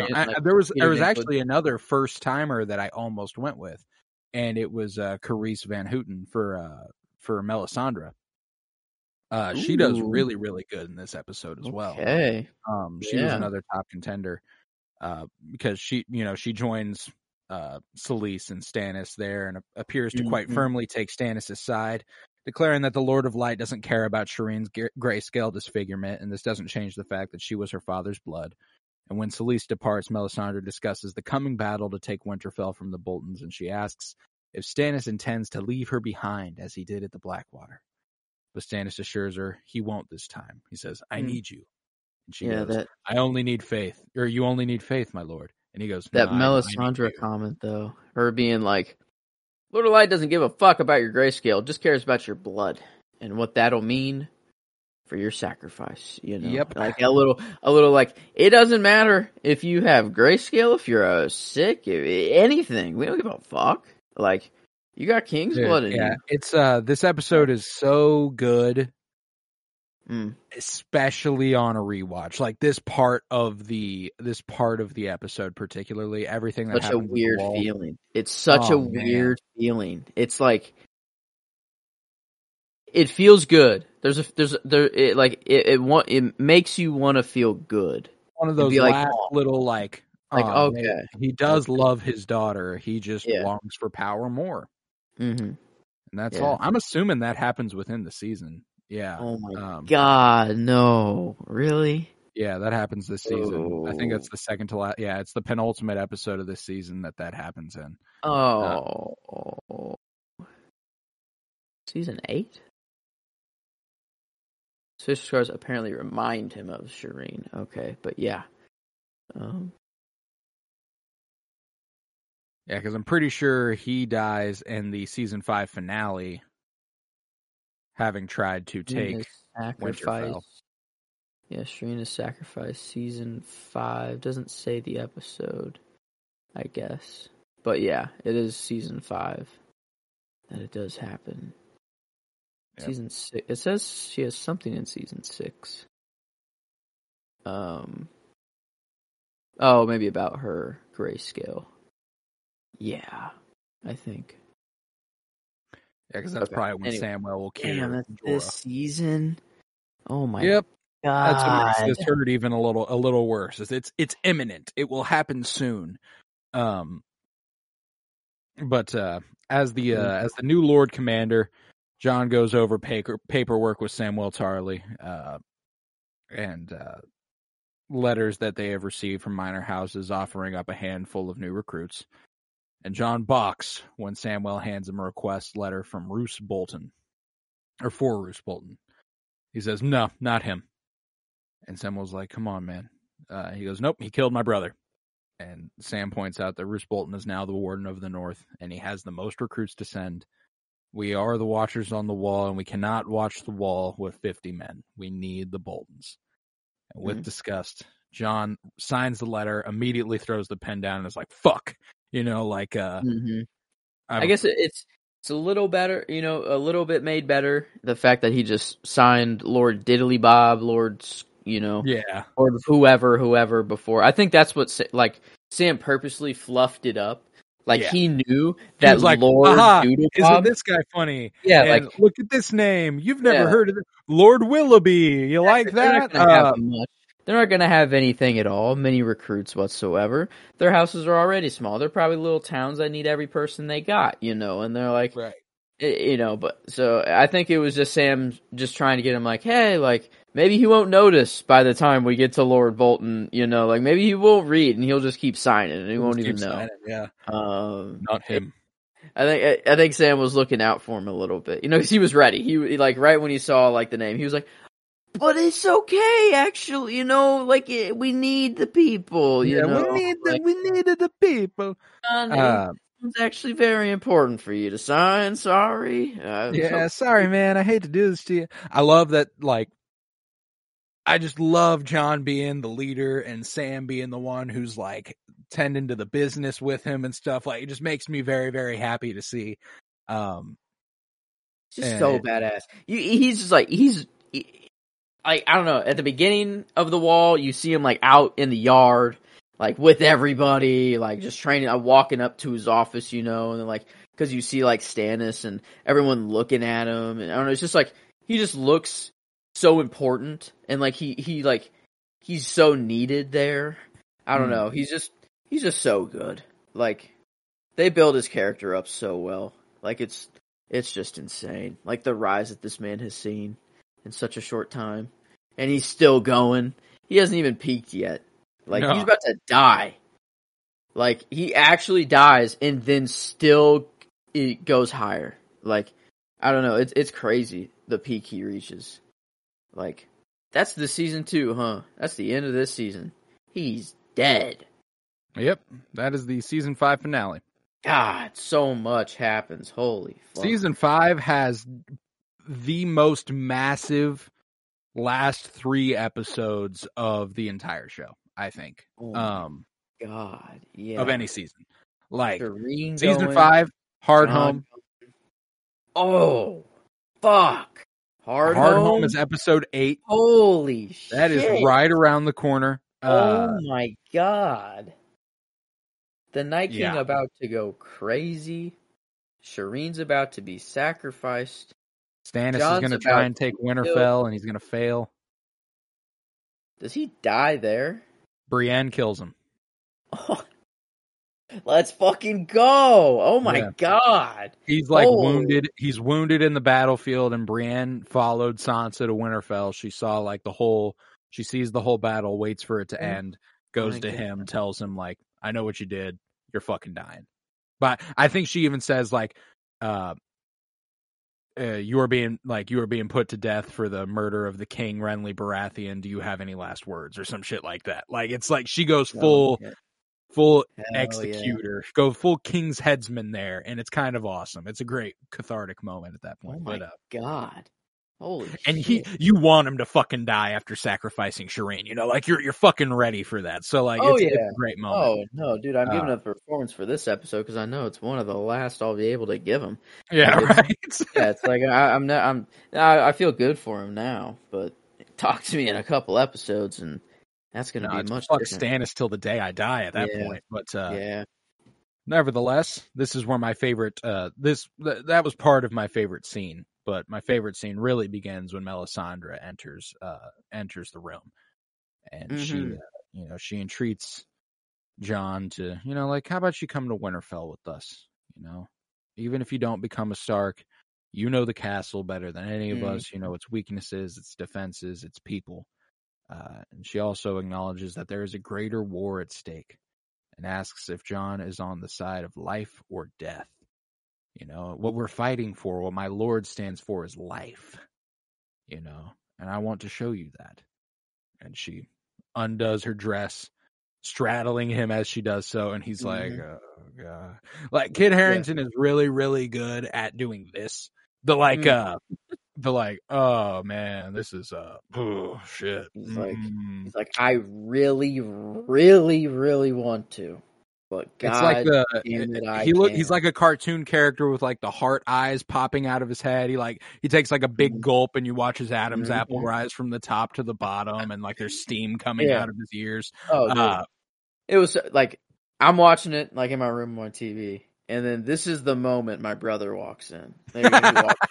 In the room, and I'm just like, well, I mean, you couldn't have picked, a better time. And I'm like, this is why you got to watch Game of Thrones, Yeah, like, I mean, you get this every now and then, dude. Like, come on. And that was the only thing I feel like to make the like the situation not awkward, Right, I don't know. But no, this like Melisandre. I don't know. Melisandre got really interesting to me this episode. Of like how she knows some stuff, like. There's clearly a power in her, like it's abundantly clear that she possesses something. Like her saying like, my lord fights for the living, or like is like for life.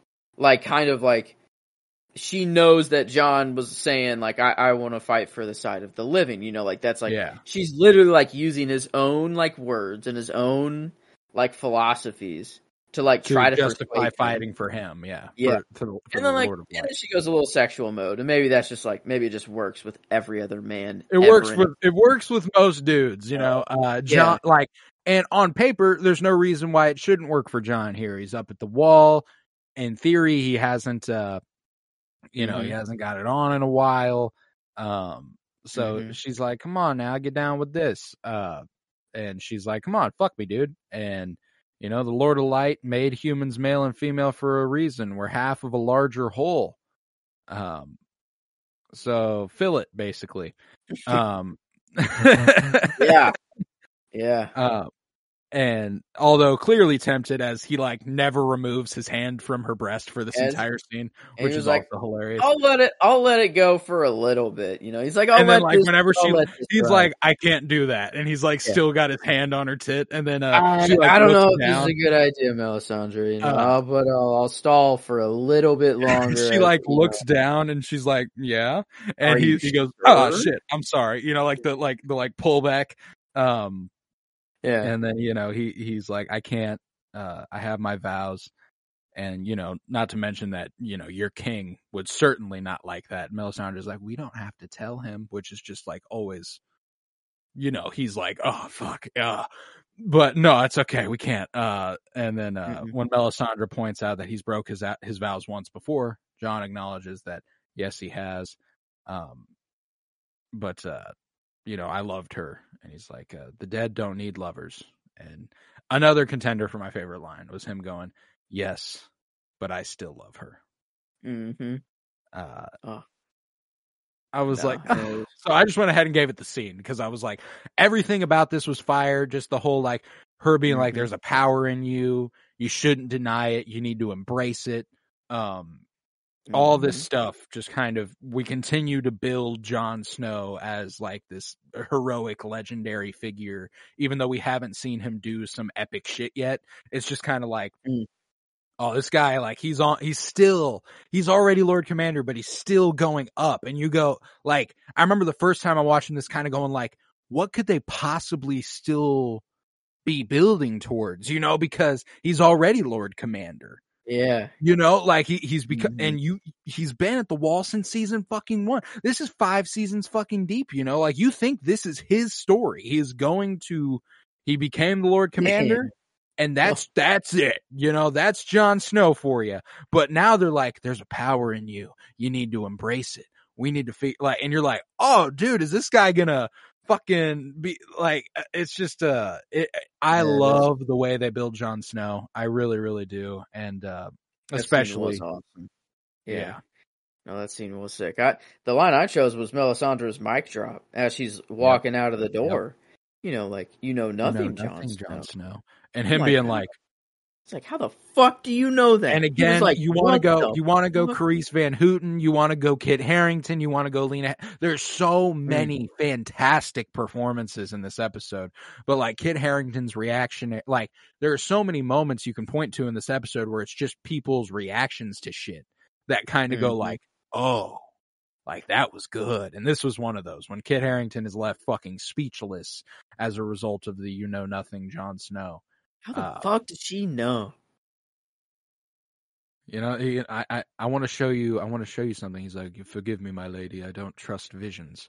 So basically, I think she just turned her powers up to max to try and like, headcanon theory for a little bit. Jon burnt her for her funeral, lit her body ablaze. Yes, it was north of the wall. But, like, I don't know. Maybe if, like, a body is burnt, like living or dead, there's some connection there. And that's how, like, they know there's a war coming north because all these bodies are being burnt. Like, they have to burn them so they don't come back. Right. Or something like that. So they're like, what the fuck? Something's going up on the wall, like, up at the wall. Can't tell exactly what it is. It's still vision. Well, then how the fuck is it detailed enough to nothing? That was said like twice, or maybe 3 times. I don't know, but like definitely on one hand. It's been very clear since Melisandre arrived at the wall that she sensed an importance in Jon Snow. So maybe it's kind of like meditative, like. She is trying her best to learn about Jon Snow through her visions. Like it's like maybe that's what she's praying for. Like do you think Melisandre knows that Ygritte said that to Jon, or do you think she's just legitimately telling Jon like you don't know, like you know nothing? Like no, she said that as a like. I know exactly what I'm talking about, and I want to show you exactly what I'm capable of without, like, scaring you completely, Holy shit. My money is on, since she's arrived at the wall, she's kind of she saw Jon Snow through the flames, she recognizes his importance, and she's been doing, like, a guided meditation or prayer to the Lord of Light, trying to be like, hey, I know this guy's important. Tell me why. Give me, like, help me out here. So I'm guessing that, like, in her visions in the flames, she's seen some shit with Jon and Ygritte and the nothing Jon Snow. And, there's also the fact that, like, when she looked at Arya's, like, she just looked at Arya's face that one time and was like, oh, I see something in you. You will close many eyes forever. Yeah. So there is something there, too. Like, she can just look at people and go, oh, I'm getting the vibes. But this is awful specific compared to the you will shut many eyes forever. This is crazy. This is like a single, like a couple times it was spoken, and like meaningful to them. Yeah, it's very, very personal for Jon. Yeah. Only one person has ever said this to him. Yeah. Like that would be creepy in John's shoes. That'd be like, oh fuck, like Yeah. whoa, like Yeah, this red priestess has really got it figured out. Whatever voodoo she's on, she's doing it well.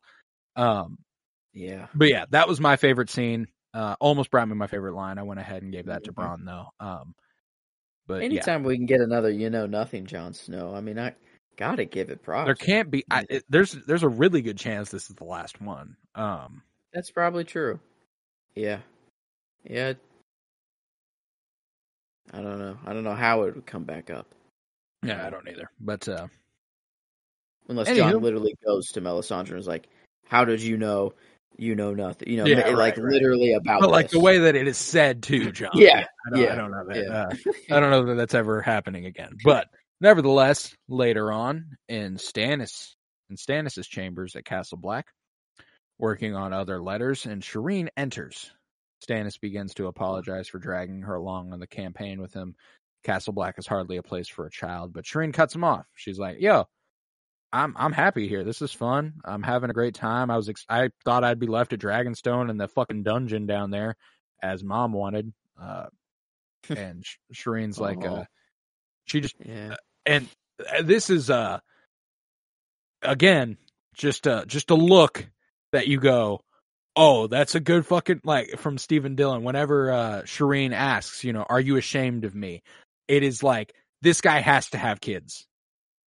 The way he just like snaps up at her, and there's like this look of like pity and like guilt almost to like where she would have ever felt that at all, like felt the need to ask that. No, man, like that's why it almost was my scene.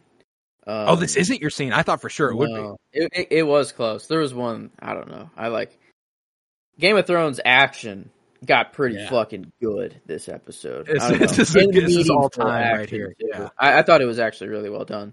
But like I gave Stephen Dillon or Delane the performance. Like I had to give this scene somehow in here. And I felt like his performance is why the scene's so good.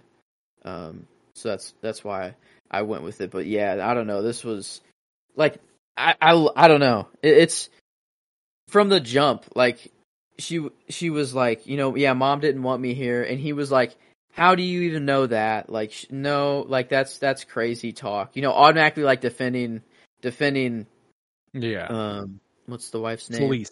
Yeah, Selyse, defending her, and then Shireen being like, oh no, she literally told me that she didn't want me to go. Like, she was like, she literally told me to my face that she didn't want me to come. And then he was like, oh, well, she shouldn't have said that. I'm sorry. That sucks, like, I don't know. Stannis gets up from the table and, again, kind of similar to Lena Headey in that, the way she was like suppressing, she like is able to suppress Cersei's urges in her performance. The way Stannis struggles to express his emotions, Stephen Dillon has that fucking down. When he gets up from his table and he like walks away and he like can't even look at her, he's just kind of like looking away and he's like, yeah, when you were born, and there was this doll maker. A Dornish trader arrived on Dragonstone and, having heard of your birth, gave a wooden doll as a gift for you, and he knew that I would be an easy target as a new father, and unfortunately the doll was contaminated with grayscale, and by the time it was discovered, Shireen had already contracted the disease, and he was like, everyone told me you would die sooner or later, and most seemed to think it would be later. It would be brutal enough to let you get to know the world, and then it would take you from me. They urged me to send you to the ruins of Valyria to live out your days with the Stone Men. Another great piece of foreshadowing for what happens later in the season for the Stone Men. They've been kind of sprinkling that in there, the Stone Men stuff, to like, we're going to see them here soon, before the disease infected the rest of the castle. And Stannis says he told them all to go to hell, and summoned every healer, apothecary, and maester he could to save Shireen. And Stannis insists that Shireen is his daughter, and he would not send her away because she belonged with her family. And this scene made me cry. Not only because of how good the moment was, Never has this scene made me cry, by the way. Like, that's why I love watching this week to week and really deliberating on every little fucking thing, because this show is just hitting harder than it ever has. Yeah. Oh, yeah. There was so many levels to this, why it hit. And it was like, oh, dude. damn, like it's like, it's emotional for both of them. Like, you know, like it's like a moment that like Shireen has been needing for so long, you know, just to hear this be said. And then also to like slow Stannis down. Like he's just been too kingly and too focused on all this stuff. And like he even had to like remain kingly in front of Shireen too. There's no one else in the room, but then he still needed to like remain kingly. And so like he tells this grand story. I think like the story is not to remain just his appearance. I think that was, I don't know. I think it was just like he knew what he had to say. Like, he knew that she was feeling insecure as their daughter, but like not hugging her right away. You know, like having his arms like kind of at his side, and then he realizes like no one else is in here. Like I obviously I love my daughter. I need to do this. You know, yeah. Sort of like I got to give my daughter a hug, and that's a king wouldn't do that. You know, a king couldn't give his daughter a hug. You know, or else that looks weak. But no, this was such a great moment between the two of them. Yeah, man, that was and it's just so loaded, because not only is it just such a good scene between the two of them, but knowing that he eventually sacrifices that daughter he was so passionately protecting makes it very, very sad. And this season too, like it's not even like that far away. Like that's the sad thing, you know. It's like well, like, and like there's a chance that like he's already grappling with that decision. So he's like, maybe it's kind of like a back and forth thing where he's like, I can't do it, but maybe I'll have to, but I can't. And so like, it's just a bizarre position for him to be in as a, you know, when it comes to like the crown and the faith militant at the moment, he's got his own version of it going on where he is more than anything serving the Lord of Light. Like that is how he thinks he will get to the throne, is if the Lord of Light is on his side. And he's got a whole army behind him, not just some religious fanatics with some clubs. Like, that's he's got the whole army there. Yeah, but that concludes the story at the Wall, and we'll then head to Winterfell, where Sansa Stark takes the opportunity to visit her family's crypts, and she comes to the tomb and the statue of her aunt Lyanna Stark, and finds the feather token that Robert Baratheon left there years ago when he visited Winterfell, which was a cool little detail. And Peter Baelish arrives and says he thought he'd find her there. And Sansa remarks that her father Ned never talked about Lyanna, but she would sometimes find him down there lighting the candles at her tomb. And Sansa never knew Lyanna because she died before she was born, but she notes that people say she was beautiful. God, that must, like, Ned had to remove Lyanna from his mind completely, could never talk about her, could not breathe life into her after death, because it would lead to people finding out she was Jon's mom. Yeah. You know, like that's the one lie, you know, like, because that's the thing, is that like he had to do it that way though. Like it still was honorable what he was doing. Mm-hmm. And like it's such a low, like so many things are going on at once, you know. He needs to protect the child, you know. He needs to protect, and this is the way that he saw the best way to do it. And this is a little off topic, but I'm curious.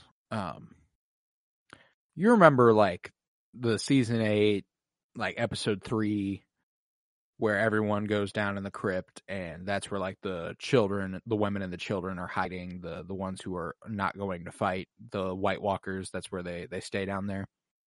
Okay. Are the crypts like bigger right now than they are then? Like that hall goes on for fucking ever. That's true. Yeah.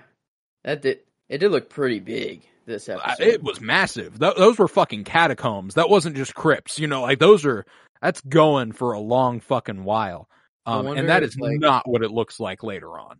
I wonder if in season 8, if it's like a closed off section, maybe like there's also like a very clear like staircase with a door in season 8, episode 3. Trying to go. It's a much smaller area come season 8. When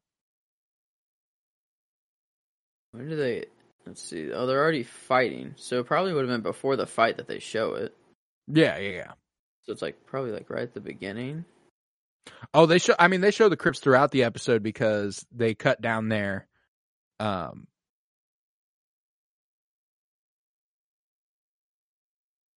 it's just bizarre. It feels much bigger here than it is come later in the show. I don't know. I can't. For some reason, I'm trying to scrub through episode 3. I just can't find a shot of the crypts. A lot of it's just the battle. Yeah. That I'm seeing. It would be kind of sprinkled throughout the middle because that's where Tyrion and Sansa are. And okay, so if I see Tyrion or Sansa, then that'd be good. I'll continue with this just in the meantime while you look through that. Littlefinger says that he actually saw Lyanna once years ago. Are you seeing it? Or what the fuck? It's the bottom of the staircase. They're all looking at this staircase. Yeah. And it's if they come down the staircase, that's it. The hall goes back for a little bit, but not anywhere near what we're seeing. Yeah. Yeah. I'm episode. And I guess maybe that's convenient because they raise the dead later on and they don't want it to be as much as crypts that long would indicate, Yeah, I guess this could be a lower level or something to it, and maybe that upper hallway still exists. Maybe. I don't know. I was just kind of this is wow. It's not a continuity error that actually bothers me, but I remember it being almost felt claustrophobic in season 8, episode 3, whereas this thing goes on for what feels like hundreds of feet. That goes far. It was 2.5 football fields. Yeah, it looked long. Yeah. But nevertheless, like I was saying, Littlefinger says he actually saw Lyanna once years ago, and she was as beautiful as everyone says. Back when he was a boy living with Sansa's mother's family, and the old Lord Went of Harrenhal held a massive tournament. Every notable figure of the time from across Westeros, the Mad King, Rhaegar Targaryen, Robert Baratheon, Ned Stark, everyone. Lyanna had already been publicly betrothed to Robert at the time, and Peter remembers how odd he was, a boy from nowhere with no significant holdings, to see all these living legends gathered in one place. And in the final tilt, Prince Rhaegar rode against Sir Barristan Selmy. Just another nice little. Damn. Yep, they were homies, they were just facing off in this tournament. They were down though, and Rhaegar won. Yeah, that is badass. Oh, Rhaegar God. beat Barristan. Damn. Yeah, Rhaegar won, and the entire crowd erupted into cheers, only to suddenly drop dead silent when Rhaegar rode past his wife Elia Martell to lay the victor's crown, made of blue winter roses, in Lyanna's lap. And not long afterward, Rhaegar made off with Lyanna, sparking Robert's rebellion, which overthrew the Targaryen dynasty. And Littlefinger wonders how many thousands had died because Rhaegar chose Sansa's aunt. To which Sansa says, yeah, sure, he chose her, then kidnapped and raped her. And Peter just kind of gives her a don't know how to follow that up look. Let's go. Yeah, it is. How many wars start love and religion? It's feels love, religion, or hate. I'd say. Yeah, I was gonna say hate was the other one I was thinking of. That probably sums all of them up. But man, in this show, God, is it just either some money family also. feud or oh man, it's just over this little. Rhaegar just stealing Robert's girl, and then Robert. Well, being and like, that's like that gave Robert, I think, a much more personal stake against the Targaryens. The Mad King needed to be overthrown. That's true. It's not like they just happened to go to war because Rhaegar stole Lyanna. Like that, that gave Robert a personal stake in leading the fight. But there was going to be a rebellion against the Mad King at some point. They were not going to let that motherfucker just keep doing what he was doing.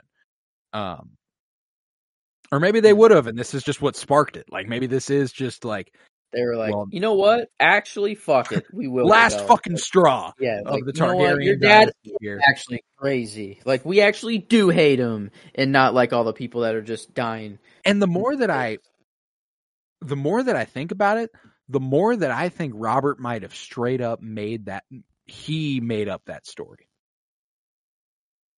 Of the raping and like capturing? Yeah, the kidnap and rape. I don't think he could handle the idea of Lyanna having chose Rhaegar. Yeah. I'd be 100% willing to bet that Robert is the one who created that story. Yeah, because Barristan's talking about him. He's singing to everybody. He's such a nice guy. They raise charity money and then give it to just the people. One time they got drunk and they had a good time, but that was one time, whatever. They give the money back to the people. He's just a fucking, I don't know. I'd like to meet Rhaegar. I would too. Seems pretty cool. Like a dope dude. Seems like a guy. Seems like a good guy. Does not seem that these accusations against him are true.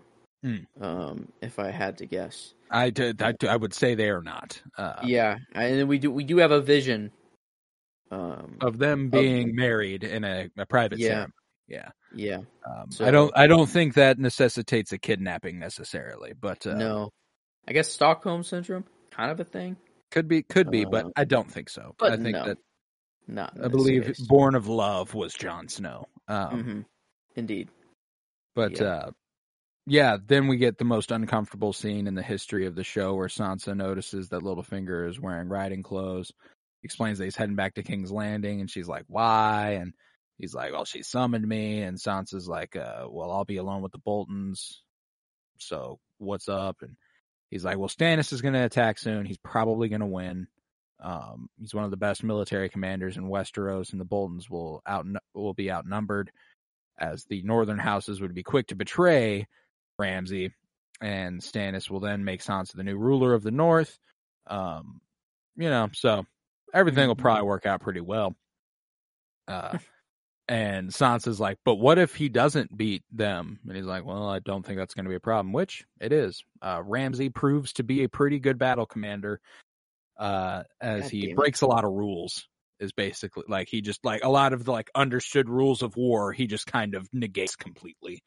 And man doesn't give a fuck. No, anything. He does not. It's honestly better. Like he'd much rather just not give a fuck. Just do whatever he wants. Yeah, like God, no. Yeah, either way, no matter how it goes, Littlefinger says Sansa will be his powerful ally in the North, and he goes ahead and gives her a nice little smooch and departs. Sansa being like, "Oh, well, when you return, I'll be a married woman." By the way, like I don't know, like she got some little like comeback, to being like, "Hey, dude, for one, you're my uncle now." Leave me the fuck alone a little bit, bud. Like, Jesus. All right. I get it. Like, you're getting it in while you can, I guess, But, like, wow. Yeah, that is just so awkward. I don't know. It's always weird. Like, Littlefinger, he's always, like, so cool. He's always so cool in what he's saying, and, like, he's scheming. And it's like, oh, dude, you're freaking maniacal. You're sick. Like, in a cool way. And then he does some shit like this. And I was like, oh, man, I don't know. Slimy like, little fuck. You had me at the beginning, and then you're just, yeah. Then he just made it weird. He's a weirdo. He's a weird fucking guy. It's also strange, I don't know. Sophie Turner hasn't been in the limelight a lot as we've been doing this rewatch, but recently with the very public divorce that she's going through with Joe Jonas. Yeah, that's true. It was like, I've been seeing her a lot on my Twitter and stuff. So like when she popped up, it like, I get so engrossed in the show that I like almost forget that Sansa Stark is Sophie Turner, you know? So like she pops up and I was like, oh, that's Sophie fucking Turner, you know, like, for like half a second. And then she immediately reemerges me into being Sansa Stark and stuff, which is just a testament to how fantastic of an actress she is. But, man, all that shit is just so sad. I feel public divorces are not good for anybody. It's super fucking sad. We don't need. Yeah, that would be a terrible process. Yeah. Ugh. They're already terrible enough processes in private for it to be. Yeah. PR teams going toe to toe trying to demonize, well, Joe Jonas's PR team trying to demonize Sophie Turner. Really, we don't need that, bro. I don't give a fuck. You know, I don't care that y'all are breaking up. You know, I like. Sorry. Yet? Yeah, they had 2. Oh, okay. I didn't know that. I thought they were just a couple, just married. They've had a couple kids. Okay.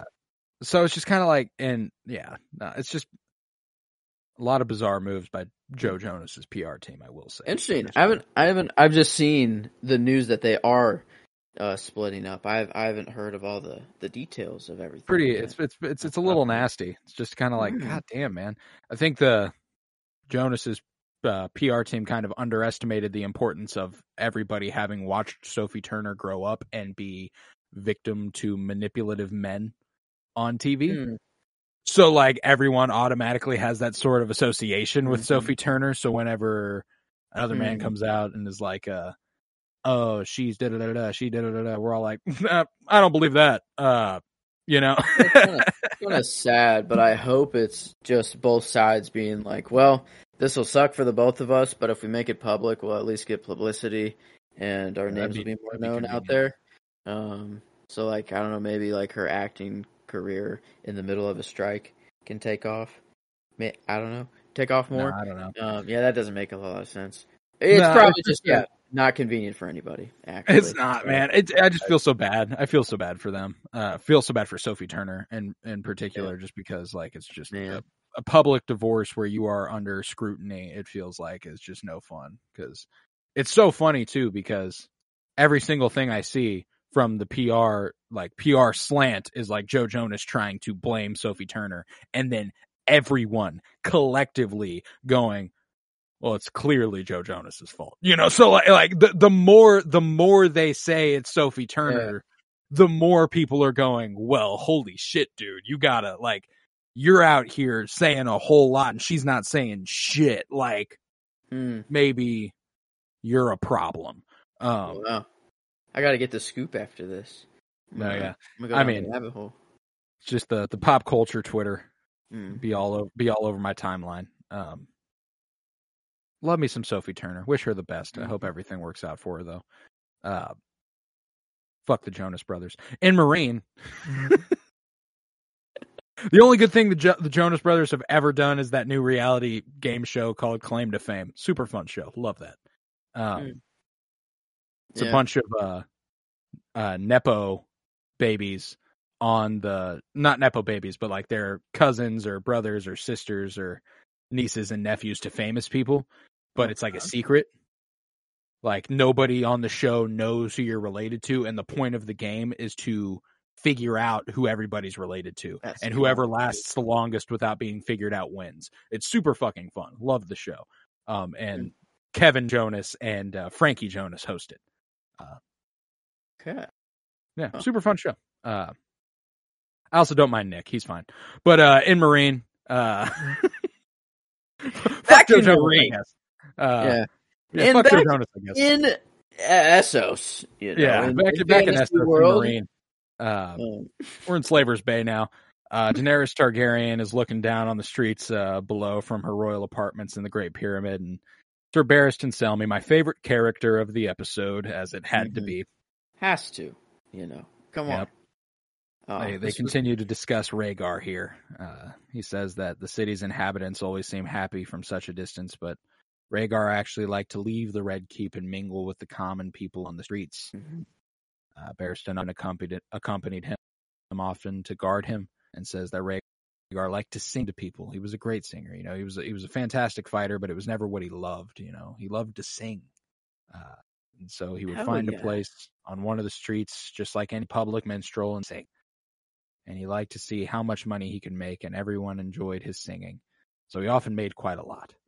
And Daenerys was surprised because her brother Viserys only told her that Rhaegar was a great killer.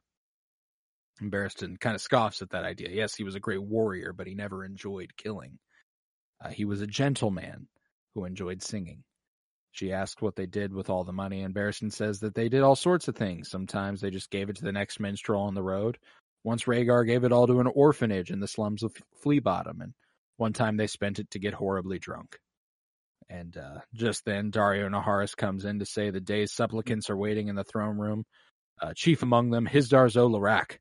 And Barristan's like, should I accompany? And Daario's like, I can protect her from Hizdar zo Loraq. And Daenerys goes, I think I can protect me from Hizdar zo Loraq. He should have accompanied her, though. Yep, yeah.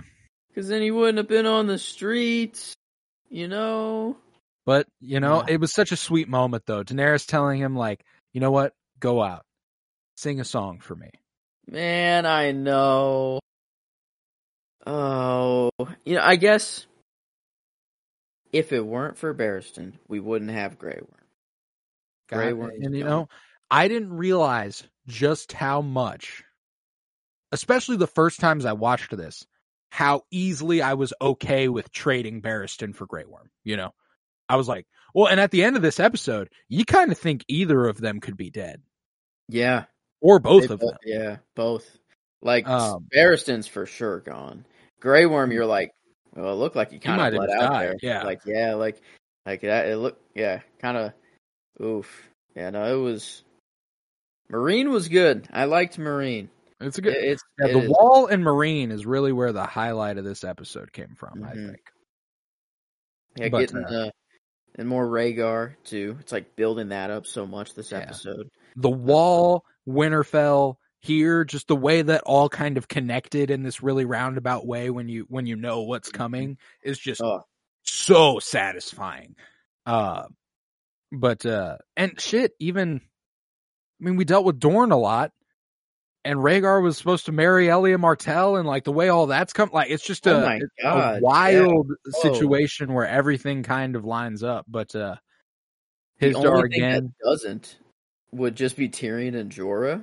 Yeah, and King's Landing a little bit. Like they don't do the Faith Militant stuff is a little.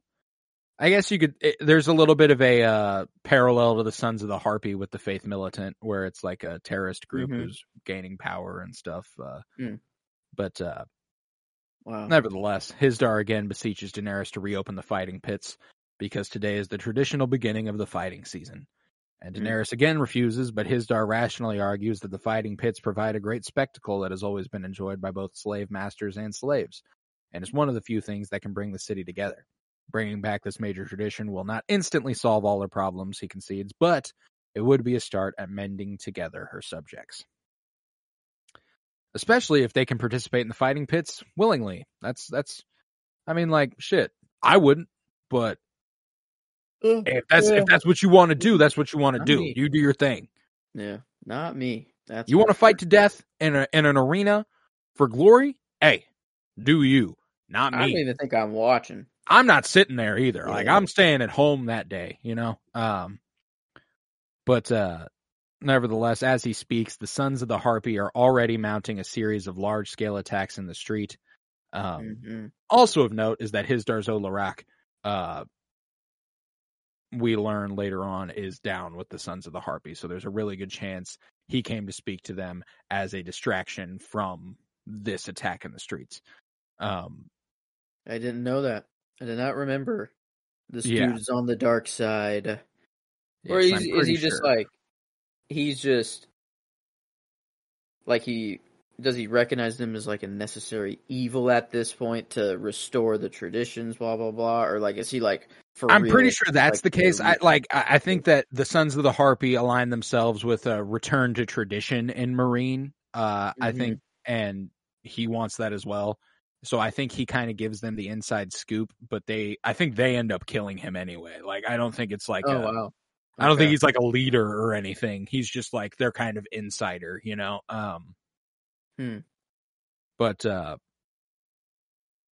nevertheless, a Myronese prostitute helps them distract and kill some of the second sons, and when a patrol of the Unsullied arrives, she feigns fear and directs them into a trap by pointing that the sons of the Harpy ran into a narrow alleyway, and the Unsullied give chase, only to be surrounded by a much larger number of the sons of the Harpy, and brutal fighting rages throughout the streets of Meereen. Grey Worm is among the ambushed. He kills many of the attackers, but loses his helmet, slashed in the leg and stabbed in his side. And Grey Worm pulls the dagger out of his own chest, stabs the foe in the throat with it, and keeps fighting. Though his wounds slow him considerably. And most of the sons of the Harpy are dead, but they outnumber the Unsullied so much to begin with that only Grey Worm is left. And as he is surrounded, just then, Sir Barristan arrives. And the music swell here, buddy, Oh my God. as Yes, he fights dude. here, was so Literally. fucking good. Yeah. That's why this is my scene. Because, like, the action was awesome. It meant music. something. There was a moment here. Yeah, like, everything was on a 10 right here. Like, it was like, I'm watching Barristan go out, so I'm like, okay. Like, I don't know. That's going. And then I'm like, you know what? Like, yeah, like, I think this does make sense. Barristan, he's lived his time, he already is, like, old, and, like, Grey Worm's, like, kind of the new next Barristan for Daenerys, Right. kind of a little bit new, loyal protector for Daenerys. He knows he can't be doing it for much longer anyways, and like I'm like, yeah, no, I do like this trade, like I think, yeah, it does make sense. I would like Barristan just to keep living and then him die a boring death, but I don't know, this and the action was just fucking like awesome. It was like a Star Wars hallway scene. But in Game of Thrones, like True. plop a lightsaber on Grey Worm or Barristan, and oh my God, this is like Luke peak. taking down Dark Troopers or Vader just tearing through Resistance fighters. Like, it was fucking sick. Like, That was sick. I don't know. Everything was going here. So that's why I chose it as the scene. And yeah, you're right. It is kind of left up in the air. Like, it's like, well, Barristan seems pretty gone. Like, it seemed like Barristan's death was the one. Like, I was like, okay, like, yeah, this did feel like a send off. Like, he's not coming back from it. But Grey Worm, I was like, I don't know. It was kind of like, I don't know. Like, oh my God, like he could have been dead there, like, for sure. But yeah, this is a pretty big pivot from the novels, as Barristan does not die in the novels and actually becomes a point of view character eventually and a narrator for some of the chapters.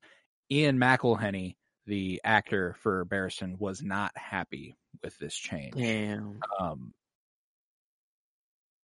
He was like you said, it was not book accurate. Mm-hmm.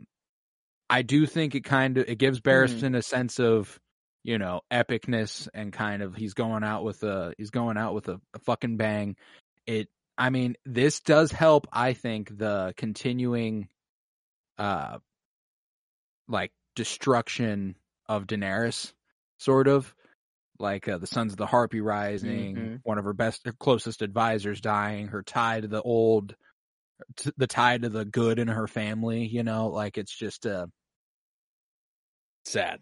But Yeah. I understand why they did it, but this is not book accurate. Barristan Selmy went on to be a much larger part of the books. Wow. So, Interesting decision here. Especially in like episode 4, and like just to Sons of the Harp. Like, I don't know. Like, it's just numbers that got to him. Like, you'd think it would be some. I think I think more than anything, this was to kind of put on display just how big of a threat these people are. The Sons of the Harpy, it really it legitimizes the numbers them. thing. Doesn't matter how legendary you are with the sword. That's at some point numbers just run you this down. Is more, we've only seen like one up to this point. We know they're a problem, but we didn't realize there were this many of them. It shows that they are capable of sneak attacking the Second Sons, taking out Unsullied, taking out the greatest sword in Westeros. So this is all of a sudden a threat they cannot take lightly, and I think that makes it it incentivizes Daenerys to reopen the fighting pits, to try and like ease tensions. There's a lot to do there's a lot of story that this pushes forward, even if it is a stark change from the books. That's for sure. Yeah, this is something needs to change, and like I'd say if Barristan doesn't die and both of them make it out, and like they just lost some Unsullied soldiers, maybe it wouldn't have been as like okay, like we need to do something about this, or like we need to, like this is they're reaching like DEFCON 5 here or 1. What's the high? I don't know, whatever's like the highest DEFCON. I forgot if it goes the other way, up or down. I can't remember. I never can. The only reason I know it in the first place is like in Black Ops Zombies, the 5 map, where you can play as like JFK or. The reason I actually know it is because of the Santa Claus 2, starring Tim Allen. Wow. David Krumholtz. They call it ElfCon in that movie. Wow. That was my insane. That was my first interaction with that concept. Call of Duty Zombies and ElfCon. That's perfect. Yeah. So where else are you going to learn that? Yeah, they don't. I don't think they taught that in school. No. I don't think that was ever brought up. Maybe. There's probably a lot of shit from school that I just completely forgot. So yeah, I doubt it. Not unless you're learning military tactics and shit. Yeah. True. But yeah, I think that with that we're ready for a rating. How you feeling about this bad boy? Ooh. I think I don't know. There was a lot of rewatch enjoyment here. A lot of the foreshadowing of, Jon's parentage and like all the cool like tie-ups that were happening, or like connections that were happening with it. This episode made me tear up multiple times. I cried at Barristan's death. I cried at Stannis's little interaction with Shireen. Yeah. Which doesn't happen a lot, Like I obviously cry watching this show, but it rarely happens in just like season 5, episode 4. This is just an episode that's gonna make you cry a little bit. This is one of my favorite episodes of the season, if not my favorite episode of the season so far. I think it is. Yeah, we've been on a constant rise. 8.5, 8.7, 5.9, and I think this one it's either a 9.25. Like I think it gets that bump for sure. I think I think I would even go 9.5. Yeah. I think it's like deserves that little extra bump. This week it felt good. This week did on multiple levels. The action was sick and cool. It was cool. It was very well photographed. Emotional moments. It felt like it was written very well. A lot of things were very. Yeah, other than like the sand snakes was a little weird. But and then like I guess Tyrion. Yeah, I guess like the shorter scenes were just kind of like, all right, we need to throw them in there to start this part of the story, or like give you a little bit of continuation. But all of the Lyanna and Rhaegar stuff was really cool. Jon at the wall, always nice. Love that. To see. No, I mean, like, when it comes to critically rating this is it's a pretty damn good episode with one scene that's truly holding it back, and for the most part, it's going to do pretty well. But I think it will get a little bit of a dink for that, just because, I don't know, it's been a while since we've watched an episode where I've looked at a scene and gone, yeah, that's not very good. This is true. 8.75 is the lowest of the season so far. That was the premiere. Mance going bye-bye, I believe. Is that true? I think that's true. Yeah,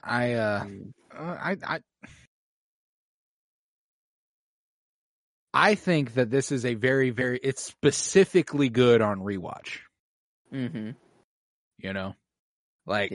is specifically That's good true. because they're just of what talking we a know is coming. Bunch of mumbo jumbo if you have no idea. Like it's just like background that you have no idea why it's background yet.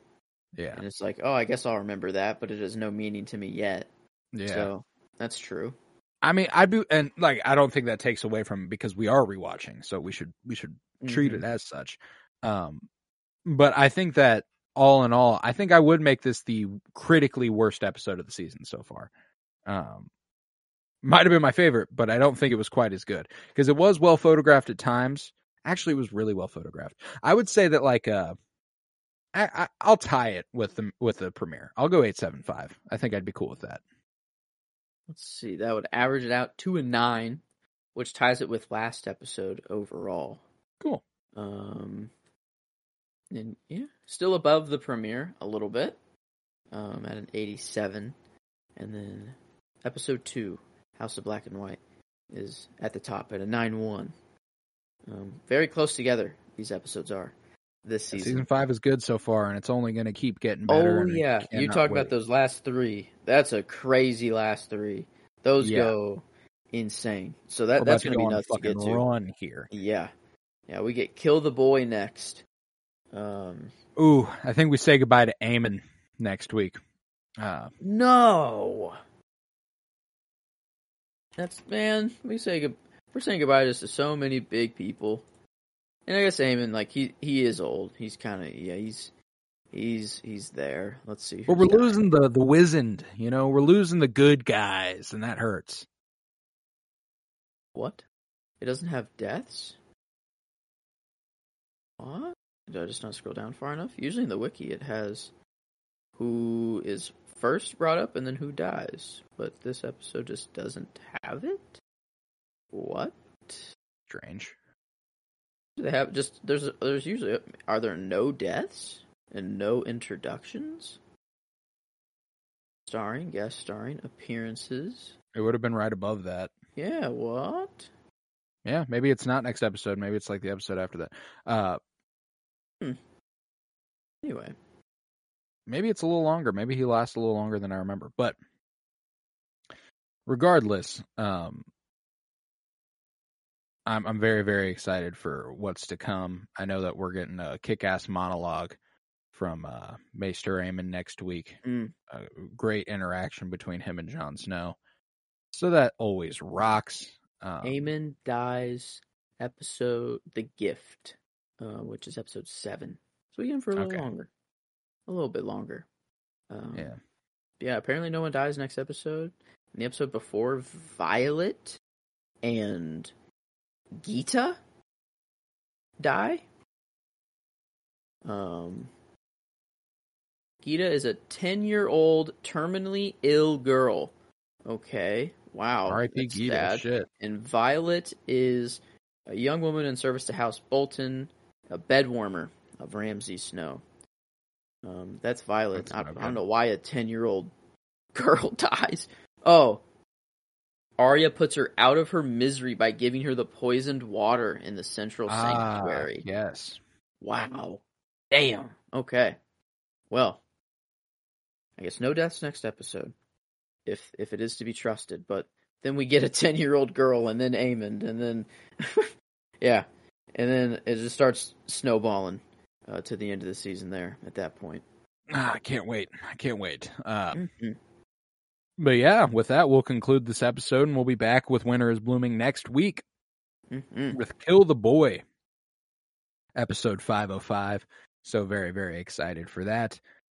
This Wednesday, we continue our top 100 favorite movies ever with part 8, the 20s, 20 through 29 this Wednesday. Very, very excited for that.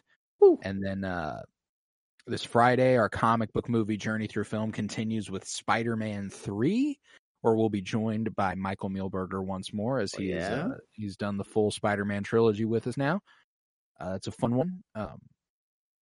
And yeah, that's this week on the Penny Bloom podcast. I'm very excited for it. If you would, head to patreon.com/PennyBloomPod, where you'll find over 50 hours of exclusive content, all sorts of stuff over there. And for $3 a month, you can support this podcast financially, which is huge because it costs me money and I don't make any off of it unless it's over there.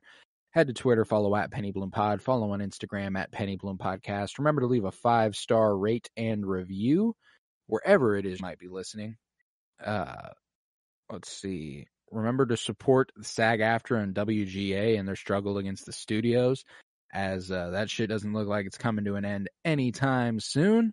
And no matter what, if somebody did the work on something, they deserve to be paid for that work. It is only fair to be compensated for your labor.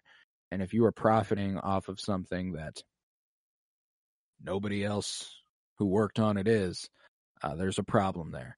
You know, recently there was a report that Aaron Paul, who played Jesse Pinkman in Breaking Bad, makes like nothing in royalties off of Netflix. Really? Which is one of the biggest shows, like, yeah, and streaming it was history. obviously not a Netflix original show, but the way that show was given life via Netflix, it's astonishing that they're not making any money off of that. That's shitty. You know, it only makes sense to compensate the people who worked on the show for its success on streaming platforms.